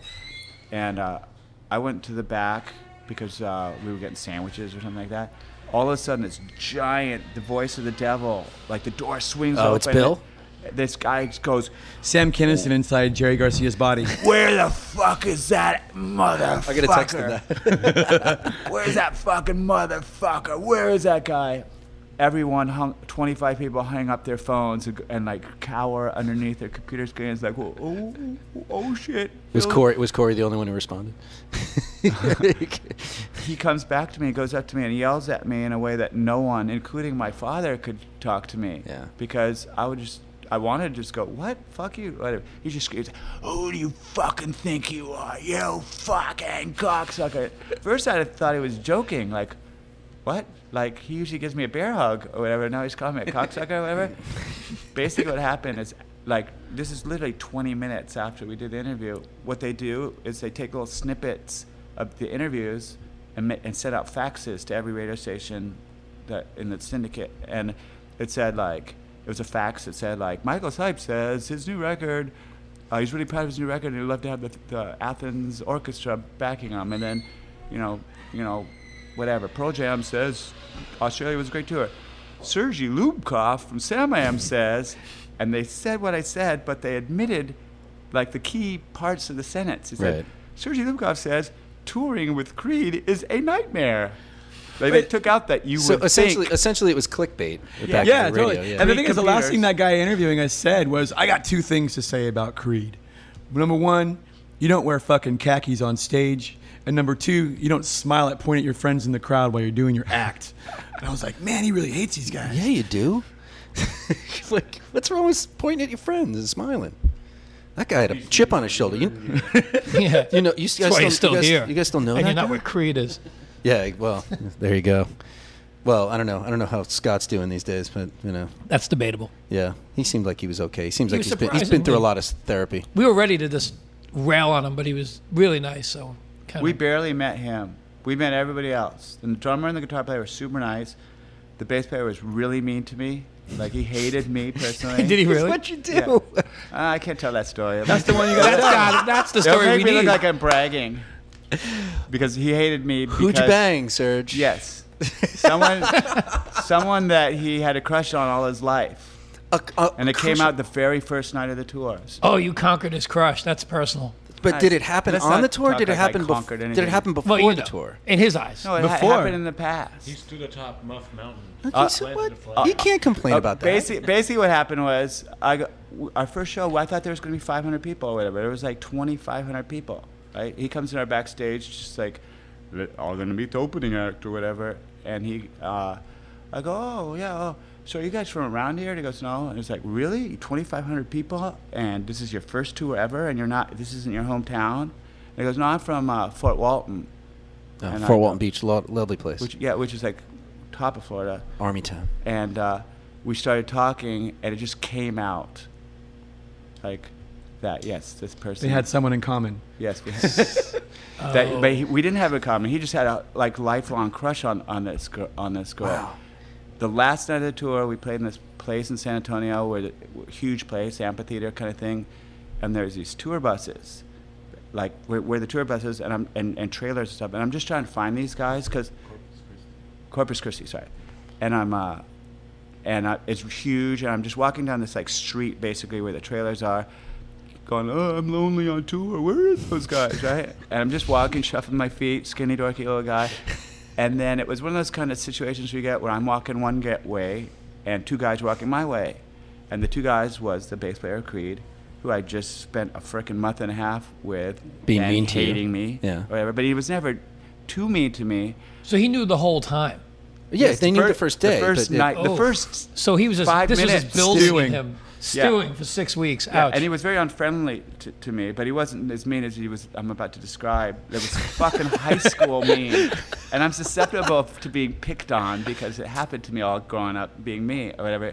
But we're walking, as we get closer, I'm starting to lift my hand from my side to go, hey, like, hi guys. And it was him and his friend. And he looked straight at me and he goes, what's up, freak?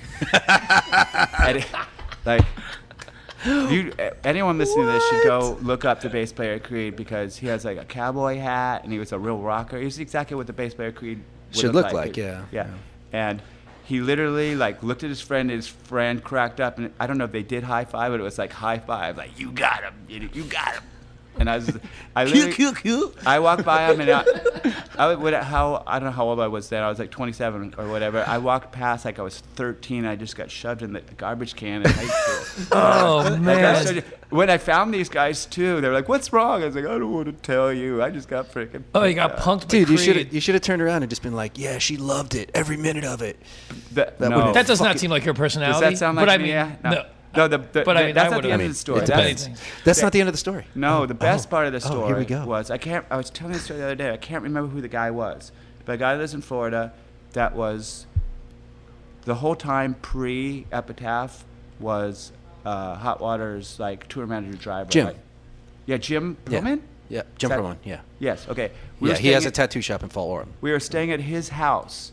And I told that sad story that I just told, and he goes, just a big grin came over his face, and he put his arm around me. I just met him that night, but he puts his arm around me. Really nice guy. I got something to show you, like my dad. He's like, son, I'm gonna show you something that's gonna perk you up.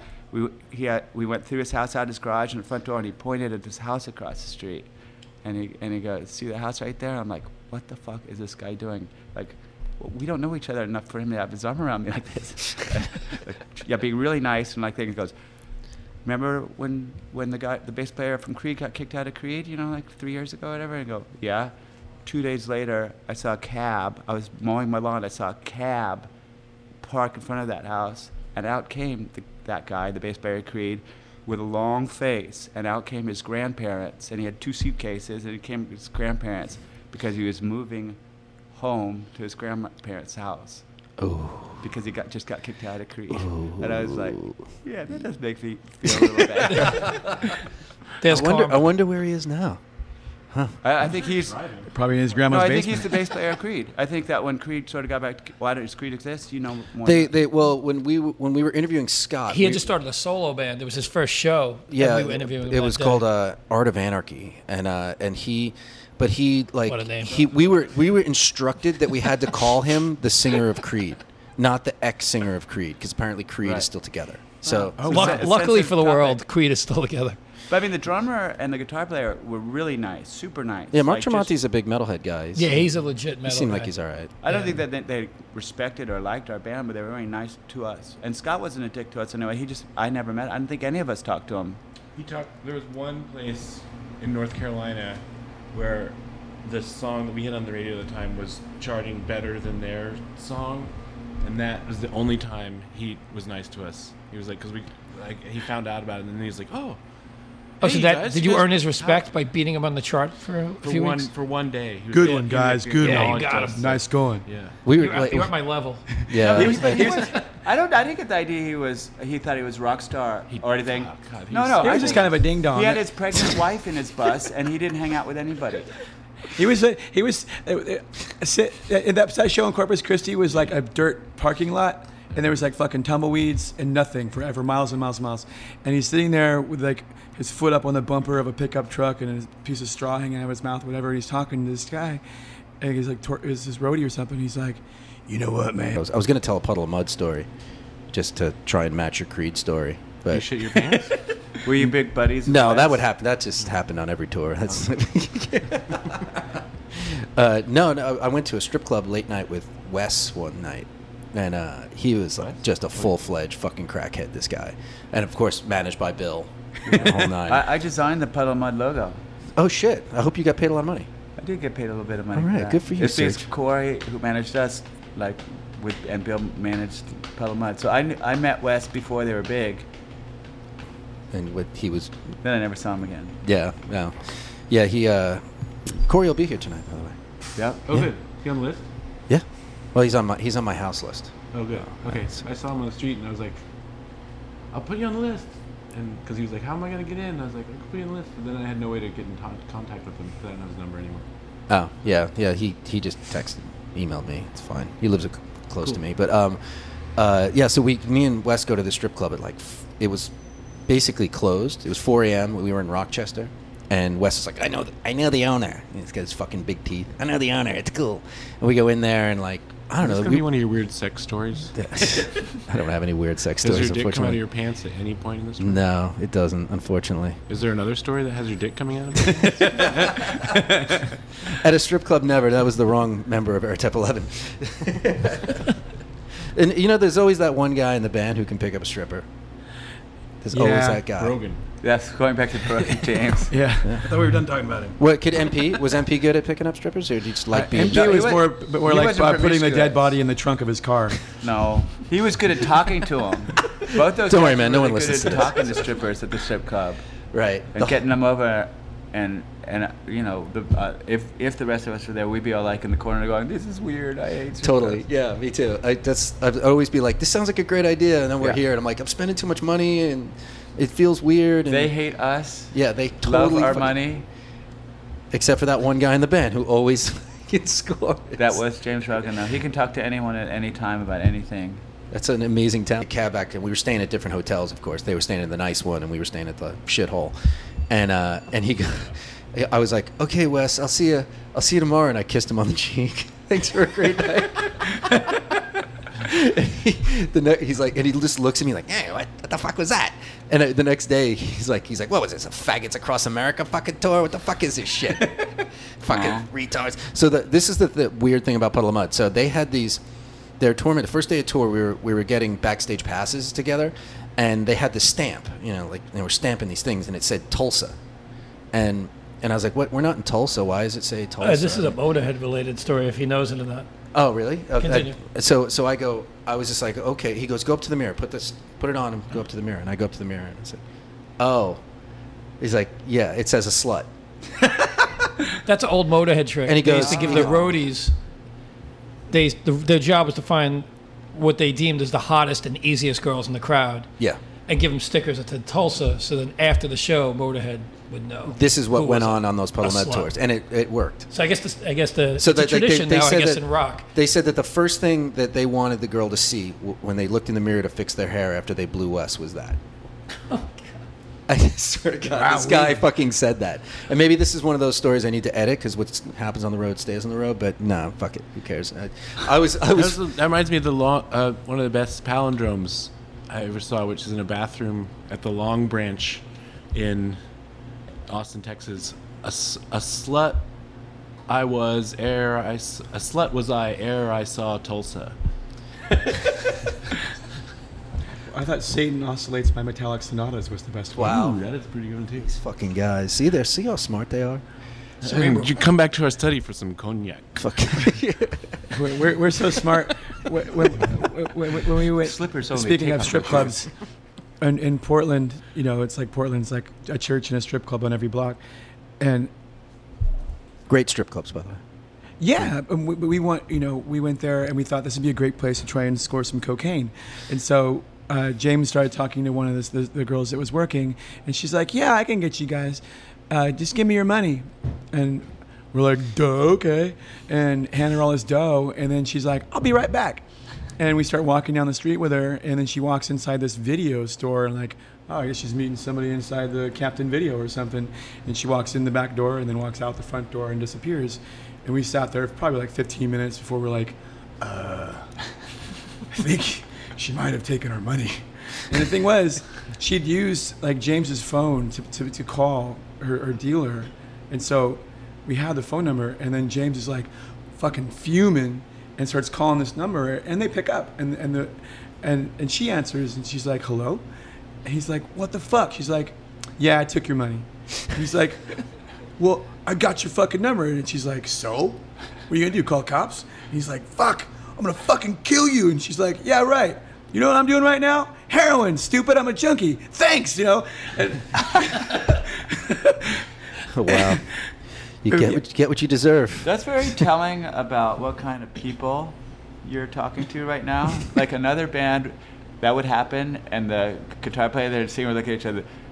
No one would ever know about this.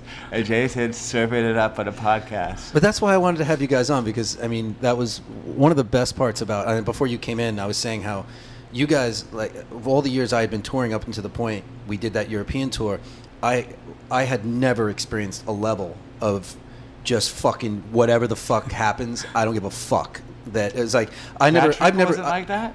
Bad Trip? No.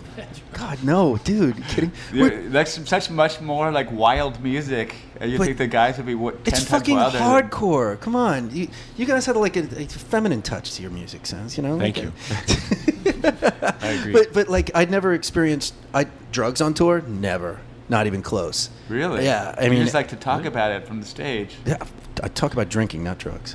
No, you never said anything about drugs? No, I've never done them. So I don't really, Okay. I've never done cocaine. I've done some psychedelics and whatnot. Mom, turn us off. We're gonna eat mushrooms tonight. We're gonna be so fucking high tonight. Hey, you stay out of trouble tonight, okay? I can't have you. I can't be getting fucking emails and that was not my fault. Was not my fault, man. Don't blame us. When you were in Bad Trip, though, were you always like afraid of being exposed to your blood? But Bad Trip was like they got their name and they came about like in the time at the head of like the straight edge scene. So that was sort of it was ironic at the time when they were called Bad Trip, because it was they were playing with Gorilla Biscuits and they were today definitely cut from the mold of like Gorilla Biscuits. Yeah, by the time I joined, it was like post-hardcore and that sort of thing, and everybody was trying to get a major label deal. And what is it with bands like that with drug reference names? Gorilla Biscuits is also a drug name. Bad Trip. Yeah, Gorilla Biscuits is an old slang, 70s. Yeah, for a weed, isn't it? Or for I forget what it's for. Angel dust? I forget. It's I thought it was for definitely poop, more like lethal than weed. poop. I forget what it is. Giant poop? I was actually watching a rerun of The White Shadow, and there's a guy on the street We're the slinging heroin drugs. cunts. And he's like, "Yo, I got Gorilla Biscuits." It's slang. You just referenced White Shadow. Of course I did. I'm a freak. I love the White Shadow. My Fucking favorite love that show. Classic. Fucking Yeah, on brilliant. that show, a guy was on the street corner talking about drugs he had. He's like, "Yo, I got Gorilla Biscuits." It was like Really? 1980. I'll bet you that's where they got their name. I imagine Yeah, I Walter bet you. or Siv must have seen that, but like, I damn. don't think a bunch of like suburban kids from wherever they're from. They're from out here- Queens, but from they- Queens, I don't remember they that actually slang coming up partook in at all. Gorilla Biscuits or No. had friends that were drug dealers. Oh, those guys? in the- No, definitely not. No, I wouldn't take. Especially when they started, they were like 16 when they started. Yeah, no. But yeah, no, I never did that sort of stuff. But like touring with you guys was just a bar that was set so fucking high. I never reached it again. I never ever did. It was pretty amazing. And like probably, I'll say hands down the most fun tour I've ever done. That was a fun time. The smelliest tour I've ever done. We got in trouble a lot on the when we did a tour of Bad Religion and stuff, and our dressing room was every night. We had friends. We told about that. We had friends and like girls and whatever and shit going on in our dressing room. And you'd think like the Super Suckers was other end. You think the Super Suckers was a shit kicking band. They were always in our room because our room was funner. And then like a guy like Greg Hedson would like look over into like, hey, what are you guys doing over there? Because they were all like librarians over in the Bad Religion room. He's got a beer can in his butt. It was like how does that work? We were the fun guys, even though we were the dumb little emo band in the opening band. The opening band's the best on those tours because you're done early. Oh, totally. And no then it's pressure. just fucking let's go insane. And drink their beer. Yeah, and drink. Yeah, well, they're on stage. Fuck it. They better lock that shit up. How many tours did you guys do on a bus in America? In America, a bus, we never did. You never did a bus. We always had to follow bus tours with our crappy van. Right, and do the 16-hour No drive. air conditioning, yeah. Yeah. Did you ever have a crew? We had a tour manager once or twice. It was our driver, Birch guy, sad bastard. Is that his name? Sad bastard. Well, that's good. You were saving on tour support. You know, you're pocketing all that cash. I know. I don't know. We never really hit the gravy train. Thrifty. Plus, at our level is never like, oh, we have 18 amps to move in. It's like, oh, what are we gonna do? Sit here and watch the guy like move our 3 amps in? Or, I mean, that would be nice, actually. A lot of bands that were smaller than us. I did a lot of sitting and watching the guys move the amps around. Jason does have a lot of experience in that. Someone's got to finish off the cheese plate. No, I only ever had 2. Oh no, at one time I had 4, but 2 of them weren't paid. So actually, most of them weren't paid. But yeah, like I remember I had 2 band members in instruction. We were on tour with. You had interns? Yeah, pretty much. They all went on. That's to when be you know like, you made it. They all went on to like work for Coldplay and shit. They're all like fucking big time roadie people. You're welcome, English pricks. But like I remember 2 members of the band decided that they wanted to boycott lifting gear because they were like, I'm not lifting any. We pay these guys. I'm not lifting any gear. And of course, the crew were our friends, so who we just happened to pay. So like just sitting there like watching them load our gear, like I mean, it was pathetic. I could never ever do that in a million years. Jason obviously can, but that's That's just because it's Jason me. likes to be out of the sight line. Like, We played in. it hones in on the back. He's got this new backstage app that tells you where the backstage is. Every place. And he goes straight there. TakeTheFirstCrunch.com. We played at Roseland, I think with Bad Religion or whatever, here in the city, and I remember that show. Yeah, they had like union loaders at Roseland. they're really hardline there too. Yeah. So everything's got to be on wheels. You can't touch anything. I watched like these big, fat, like just roadie union guys lift Guys up with my, Black Label Society shirts on and ponytails. Exactly.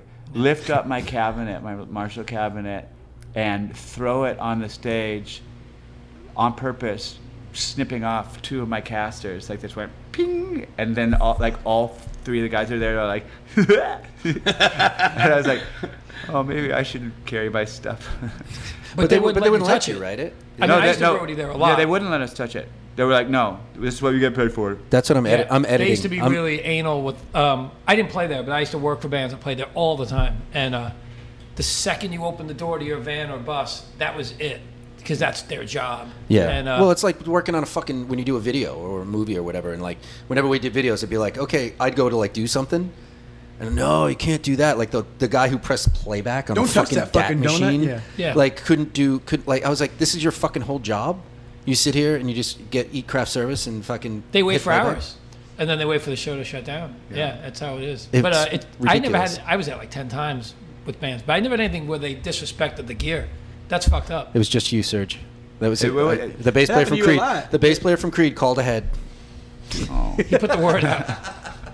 Oh no, that was Martin. I knew you should have brought that one up. Jerry A like walked across the room when we were playing that show Oh. with them, and he just goes middle of winter, fucking flu, snot ball, and goes and just shoots a fucking blob onto Martin's bass cabinet, and we're both like, "Fuck, that sucks, dude." No, what You know? happened? No, that was in Hamburg, right? No, yeah, And so basically, we played with Poison Idea, And Awesome. we were kind of quaking our boots. We had a bad show. Like someone from the balcony poured beer all over James's head while we were playing. Jesus. But at the end of the show, after that loogie incident, which we watched him like loogie on purposefully, loogie on the cabinet he was borrowing from the Pussy opening band.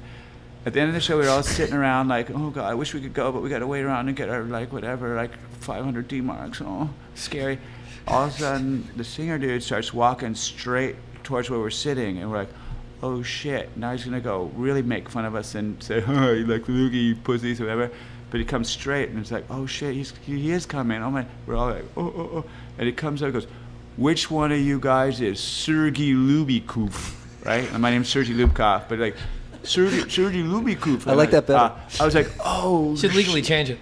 Oh shit! Like he must have talked to the guy from Creed. He wants to kick my ass now. This is years before that, and I go, oh no! Like I was like, bye guys. I'll see you when you guys die too. And I go, that's me. And he all of a sudden he goes, big smile. And I was in a band in the '80s called Sweet Baby Jesus, which was sort of like a Ramones-y Beatles song, like really goofy band and stuff. I mean, personally, I thought they were great, but whatever. He goes, I love Sweet Baby. One of my favorite bands. And I was like, oh, phew, he's not kicking my ass. I just got recognized by the guy from Poison Idea. Dude, was then he loogied on him. was Slayer Hippie playing drums?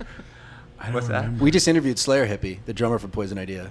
All I know is Pig Champion wasn't able to Was make he it. not able to tour at that point? No, he had to stay like in Zurich or whatever because he couldn't get heroin over the border or some stupid thing like that. He was stuck in the van. That makes sense. Probably right. The dude the drummer that we interviewed, he just did 7 years in jail for possession and he robbed a bunch of pharmacies.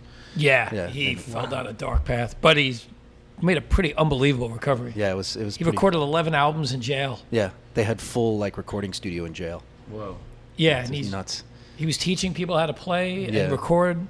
He's had a pretty amazing transformation. He just came through on tour. Not with Poison Idea, but he's in another band now. What? He filled in for the Skull. Oh, the Skull, which is Trouble. Basically, it's a singer from Trouble. Anyway, I regress. Yeah, that was a fucking great story. Trouble's a Christian band, isn't it? They kind of were considered that in the beginning. They're like Sabbathy. They're from Chicago? Yeah, Chicago. They sound like Sabbath kind of. And they had a Christian rep in the beginning, but they're really just Sabbath worshiping. Their cross was tilted sideways a little bit. I have a great question for you guys. It's a two-parter. What's the best old punk show? Because you guys are old fucking punk dudes, San Francisco, Berkeley, Gilman, all that shit. What's the best fucking show you ever saw, in that time, life changer? The first show I ever went to was called the Alabama Slamma in San Francisco on Alabama Street, oddly enough. And I'd never been to a punk show before, so I was really excited but really scared. And it was token entry and verbal abuse and celebrity skin. It was a really weird bill. What a combo. Yeah. And the first band to play was Celebrity Skin. That came here too. That was at CB. Was it really? Yeah. Yeah. And I met Captain Tripp, and I was smoking cigars and he was like, give me some of that. I'm like, holy shit. And then you were smoking cigars? Yeah, my first band, we were really into Swisher Sweets. We were 15, buying cigars from the liquor store. And weird. That's like the old school version. Mild, sweet, and satisfying. 15-year-olds vape now. Yeah, but it's all about vaping now. So me and my friend John are smoking cigars and hanging out against the wall, trying not to look in the way. And then Celebrity Skin starts playing, and all the skinheads fucking instantly hated them and realized that they should be beaten up. And so they just started fucking throwing whole garbage cans at them while they're trying to play. And the singer's wearing purple sparkly platform shoes and a hula skirt and they were amazing. And they kept playing and they were just fuck you guys. And they just kept playing. And then the dude started stomping on beer cans and making them into hockey pucks and just fucking whipping them at him. And the singer just pulls the right cymbal off the drummer's kit and it holds up like a shield. And he's still singing. And then while he's singing, you hear ping, ping, ping, ping, ping, ping, ping, the cans hitting the cymbal. They're amazing. I was like, well, I guess this is what punk shows are like. And so that was when I went back and we started playing in Isocracy. And we're like, okay, so before we get to the club, let's go get a couple bags of garbage. So we're prepared. And we'll throw the fucking garbage at people instead of them throwing it at us.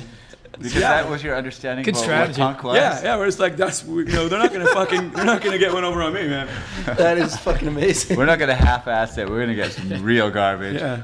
Wow. Serge, you got one from Gilman? I mean, or any of those? No, way before Gilman. My brother and I, we started out with soul music. That was our first music we liked. Like we loved the Commodores and stuff. Sweet. And then we got into metal, so we liked that. But the thing that got us out of metal and into punk was we went to it was there was probably an opening band, but then it was Scream, Subhumans, and Dead Kennedys. And watching Dead Kennedys, like when I was watching, I was like, oh yeah, this like Slayer doesn't actually seem all that cool when you're like after you see Dead Kennedys, like so much smarter or whatever. And so I turned into I was a poser. I didn't look like a punk, and I was a nerd, but like I identified more punk than metal after that. Wow. Yeah. I mean, yeah. That's the experience I had the first time I heard the Bad Brains. I was like, I played my friend in the field while we were drinking a bottle of vodka in 9th grade or whatever, and I was like, put on Merciful Fate, and he's like, what the fuck is this guy sing? What's this guy singing like? Yeah. And then he's like, fuck, take this off. He was older than me, and he just puts in Bad Brains, and he played out, and I was like, oh my god, they play faster than Slayer, and it was like, whoa, it was a total, yeah. I mean, moment. that thing is now I'm like, I love Merciful Fate and I love old Slayer and stuff. But then I was like, this sounds kind of ridiculous now, this metal thing, Well, I had the same. You had to separate. But I had the mental. I did what you did though. Musically, that was the same evolution I went through. But mentally, I was turning more into a punk, and I was seeing the world more through those eyes. So it appealed to me more, and the scene was crazy, but just smarter. I was mentally, I felt trapped in metal, but musically, I was very happy. So now I love it all. But yeah, well, we're I was a Slayer Venom kid, and then Victim in Pain came out, and the Reagan Youth record, and then my friend played it for me, and I was like, holy shit. Yeah. And then mentally I went that way, and then, I saw Husker Du on the Warehouse tour and stuff, and it was okay. Like, they didn't talk stuff, but Sean, I remember when I met Sean went, I remember the show at the Stone, that was it Minutemen and Husker Du and Black Flag? Was that what that show was? Saccharine Trust, Meat Puppets, Saccharine Trust. All SST. Husker Du and Minutemen, yeah. Like I saw Husker Du after they were like alt rock or whatever, and they were great, and I loved it and all. But I would have loved to seen them, 3 years before that. I saw my friend Stuart Popejoy he was like, I was over working on his house, and he had this. He's like, I got this video of this show in San Francisco, and it was a video of that show. And there's some point in the middle of like the Husker Du thing when it pans out to the crowd, and I'm just like standing there. 15 years old, like totally slack-jawed. It's like I found a Murray Bowles picture. He was a photographer in the Bay Area that did all the Gilman shows and stuff. But a picture, and I actually I put it on Facebook, and I put labels of all the people I knew. But it was a 7-second show at the Mabuhay Gardens. Like I don't even know if the crew came out yet. But you can see like a fresh-faced, baby-faced me. You can see my brother. You can see my friend Rick Patterson. A couple other people, and way in the background with a dorky expressionist face was Lawrence Livermore. Oh shit! That's a moment right there, captured. Sean, what about you? What was your? Said it. That was the show. Yeah. That's the show. Okay, I wasn't sure. I wasn't sure if that was the one. I thought maybe you were just talking about. Oh, I could say something else. Okay, please do. Oh God. Where do we begin? Right after that, actually, I was always the old punk. We were just talking about earlier how like it seemed like in the '80s there wasn't so much of a compartmentalized like scene, if you want to call it that.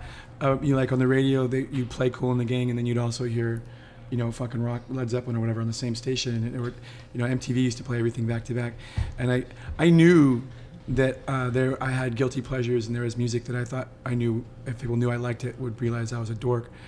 But like I would go see Wham right after I'd go to a Gilman show or something, and I didn't realize it didn't cross over for everybody. And I remember trying to impress this girl I liked at school, and I was like on my princess phone, and I'm calling her. I'm like, hey, what are you doing? She's like, what are you doing? I'm like, I'm just hanging out, I'm listening to my new band's recording.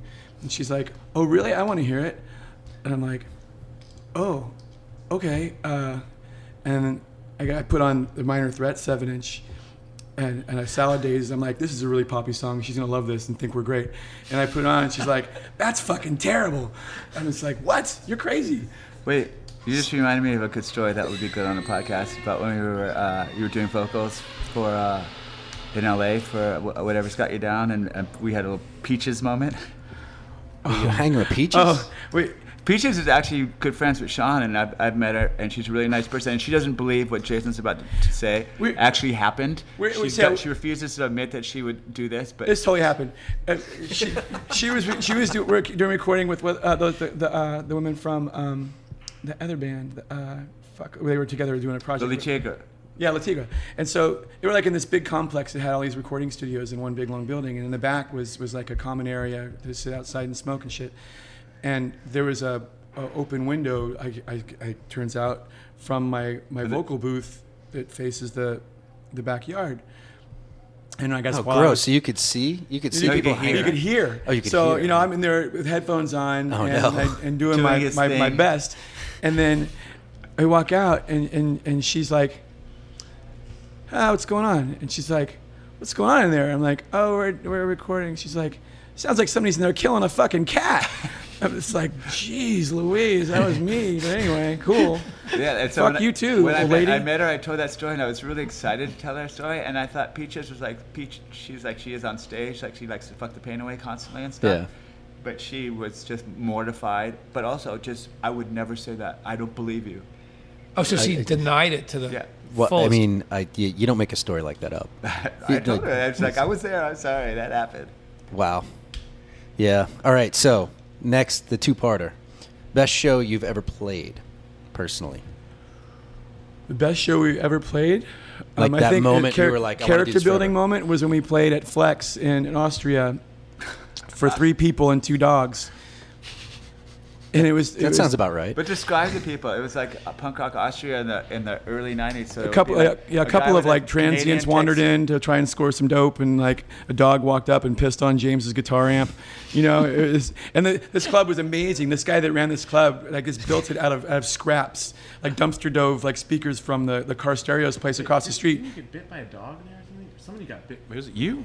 Someone got bit by a So dog. I got bit on the hand. Yeah. Like, here, once you know, like, he tastes like mustard or something. It was you, and you were like, whose dog is this? Whose dog is this? And like, That dog's an "What? asshole." Are you kidding? This dog just wandered in the street. There was more than one dog in the place. There was like, there was one guy with a mohawk and a mustache on with a denim tuxedo, right? Lederhosen. The same person, a mustache and a mohawk. mohawk. There's a That's a couple. great things. look. Yeah, it's like I hope if you that had comes back. It's called a Momo. I just saw a picture of Chad the other day. They had the other next best thing was him with a mohawk with braces. It's like some things just don't go together that well, but like a mustache and a mohawk. It's like only in Austria, in the early '90s. I played so many squats in the early 90s that were like, the 4 dudes and more dogs than people. And the dogs are running on stage while you're playing. And you're just like, isn't this hurting the dog's ears? You people are just stupid fucking Americans who care about the most trivial of things. Yeah. We need to put the barbed wire up to keep the Nazis out. Okay, dude, whatever. Cool. They're gonna fucking come at. Why are the Nazis gonna come and fuck with you? Like, don't they have jobs and shit? They're just building the walls to keep the Juden in. Actually. Das Juden. Are you Das Juden? So, anyway, Serge, Sean, help. Which one? Come on, best show you ever played. I don't really. Huh? Do you have See, Jason couldn't give you an answer to your question. He gave you like a mediocre, shitty show. It's like when something's really good, you don't really remember. Well, he said it was character building. Yeah. That's how he prefaced it. Yeah, but wasn't the question best show? Best show, like you're on stage, it's like Jason fucking some modified festival. The question to make it more interesting. No, I'm just saying. Helping Artie out. You're opening for remember Green the bad Day ones. from Japan. I don't fucking know. You remember the bad ones. You guys can't be that fucking cynical. You're not that cynical. I know you're It's not cynicism. It's just that you remember the bad ones. Of course, and yeah. the good ones you sort of forget about. Because there's been so many great ones. Have you seen Samiam before? Yeah, a few times. It's all awesome. Yeah. I think the best one was the last time we played here. Oh, dude, and applause to Samiam. Applause to Samiam. So the story goes that Hurricane Sandy hit, and that's right. These guys got like the last fucking plane that managed to land, and before everything was canceled, and they showed up and they fucking played a great show to the people who managed to come here, and it was and they took less money, and I believe than was promised. Which But we drank more. But you drank more and then you broke a window down the block. But that's okay. So it evened out. But it was it was a kudos moment to Samiam for being fucking real punk rock, fucking good dudes. So, Would we be characterized as troopers? Yes. What story were you going to tell? Well, my version of it was I don't remember much, but I was just rolling around like the Statue of Liberty on the floor because I'd forgotten about the whole microphone in the face part. Holding the mic out. Oh, there's some off the great stage for pictures of other that. people to see. There's some absolute amazing pictures from that night. But I'm just looking at it going, oh my God, he probably doesn't remember being on stage. We put up a bunch of pictures. I should have blown up. Snow, yay! Thank you, Slayer. Yeah. And then we had to sit through fucking Anthrax for one song before we left. Slayer played before Anthrax? Well, it was a rotating headlining Oh, thing, gotcha. so like every night they switched. Right. Like it was, yeah. And it was at Cow Palace, and I was like, we'll go at 9. You know, the show starts at 8. Whatever, we'll be fine. Well, Slayer's probably not going to play till like 11, right? They're party fucking animals. We were so bummed because we're Like, not exactly the yeah. biggest Anthrax. Not to be mean to Anthrax, and they don't care, but we love Slayer, and Yeah. not really giant Anthrax fans. Wait, but They that- like a there was- Joe Jackson Yeah, song. The Time. You know, Was that Got the Time. Was that John Bush singing? What years? we- No, that's. I assume that's still what Joe. We didn't stay long John enough to actually Spencer singing. focus on who was on stage. Actually, we were just like, Did you go to the bar? That's what you should have done. was that? Did you go to the bar? No, we left the Cow You just Palace. left. You just out. We went back left, to yeah. the Mission, got a burrito. We went to the Folsom Street Fair and had gay sex and was for slaves for a while. Piss slaves.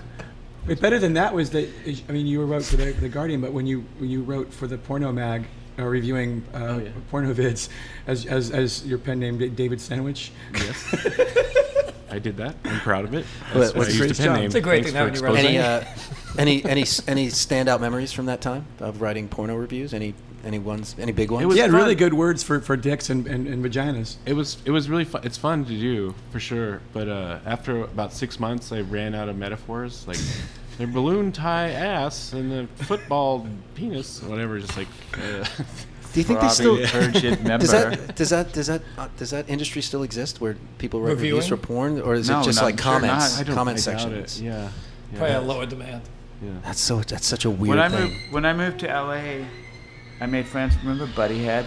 Yeah, of course. I made friends with Travis Uh-huh. and the guy he did Buddy Head with. I forget what his name is, but he was I Aaron? think the singer of Aaron. You singer or maybe the guitar player of Icarus Line. Yeah, And my brother was at a and party. later in Nine Inch Nails. Yes. Yeah. My brother was at a party and met Aaron, and somehow he found out that Sean wrote porn reviews, but he got it wrong. Like he played a game telephone about the guy from Samiam, and he was telling my brother that, oh yeah, your brother's in Samiam, Sergi. He's a porn actor, or whatever. And my brother was like, no, he's my twin brother, and I think I'd know about that. Did that get around? That rumor? I don't know if he wrote it in Buddy Head, but he was like arguing with my brother. And he's like, "That's not true. I think you're confusing the other guitar player who writes porn reviews, or whatever." And then I like the thought that people think that I'm a porn guy. Yeah, that kind He of. should have rolled with that. That kind of was a rolls. chance, man. Yeah. You were a bottom, actually. He is hung like a sock puppet. So. You could have stolen all the guys from Queen's Girls if they only knew It's in your that. pinky. Yeah, sock puppet pee-pee. A knee sock with an orange stuck in it. My God. We have some intimate moments. I miss you guys. This is fun. I So- miss your crusty socks. Yeah, it's exciting. Yeah, so Is that it? How long do these things go on for, man? We don't know. as much shit as you want to say, man. I don't fucking care. You know, you wanna s- Oh, I told you I would tell you about not last time, but the time before last. We went to Berlin, and a kid ran up. I was holding a piece of pizza, and we're walking down the street talking, and this kid comes out of a cafe and just does a fucking roundhouse kick right into Sergi's chest, and he was like, "What the fuck is going on?" And Sergi's like, "What is your problem, man?" The kid's like, I didn't. "Ugh." He knocked the wind out of me. I was on the ground. Oh yeah, so I would imagine. And then this other guy comes out and he's like, "He's drunk, sorry." I'm like, "Fuck you!" And I threw my pizza at the kid, and we start walking away. And then all these older guys come out of the cafe and start screaming at us, and they're following us down the street. And we're like, "Fuck you, you fucking dicks," you know. And then more of them come out. It became sort of like a race thing because they were Turkish Well, we were and trying we to were. be too cool to run, and I start hucking bottles at them and stuff. Oh, Jesus. And then they all come running after us, and then this one big dude just comes up and looks at me sideways and goes, "Pow!" and just fucking knocks me out. And I'm laying in the gutter, I guess, unconscious, and I guess they started beating up Sergi too. And somebody calls, the neighborhood calls the police, an ambulance, whatever. And I don't remember any of this, but I remember waking up, walking back to the bar we were going to hang out. Asking us, he goes, "How was the show tonight?" And we go, we didn't play, Jason. We play tomorrow. Okay, but how was the show? And we go, "We didn't play tonight." And he goes, "Oh." He goes, They're "Were there a like, lot let's of get people?" him back to the hotel so we can have a few drinks and then so. Wow, that sucks. The way it dispersed, like I actually he got knocked out. Jason got knocked out, but I was sort of pinned between a parked car and the curb and the ground, and just covered up. And I remember even saying to myself, really kind of calmly, like, "Okay, here it goes. Like, here it goes." Just block your face. I'm probably gonna wake up in the hospital, and there's like 2 or 3 people kicking me, but I don't know if they're wimpy or I'm made out of steel. You're tough, dude. It didn't really hurt, but basically I was blocking it, and I was in a position I was going to kick, but I was like, "Oh, I can take this." Like, this right. I look over, and Jason has this giant grin on his smile. I see this grin a lot because he can sleep in planes, he can sleep anywhere, and I get jealous because I can't sleep when in a bus or something like that. And he's on his back with a smile on his face, snoring.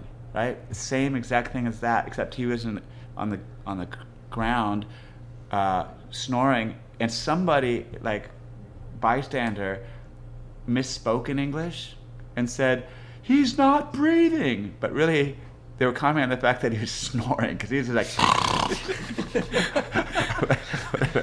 And once someone said he's not breathing, everyone dispersed, and then the cops came and an ambulance came or whatever. So it actually saved you guys and helped you guys. I mean, he was bloody. I have a picture of it. He's bloody. He's big, giant, swollen eye and everything. That guy just went ching, ching, ching, ching, and he was like a 45-year-old man. The other people were kids. Yeah. The guy that just went straight up into, they were throwing cobblestones at us, and they weren't Major League Baseball players. They were just some kids in Germany. So they were missing us by miles, but going into the street, and there's cars passing by. They could have fucking hucked. It was kind of crazy. When in Germany, start a rock throwing contest with Turkish guys, they can't hit you. That's the takeaway. Remember, you're American. You can hit them. There are more soccer fans over there. Yeah. So what was funny is you're saying he's really bloody because remember on that we all went back to the bus. And Jason was nowhere to be found.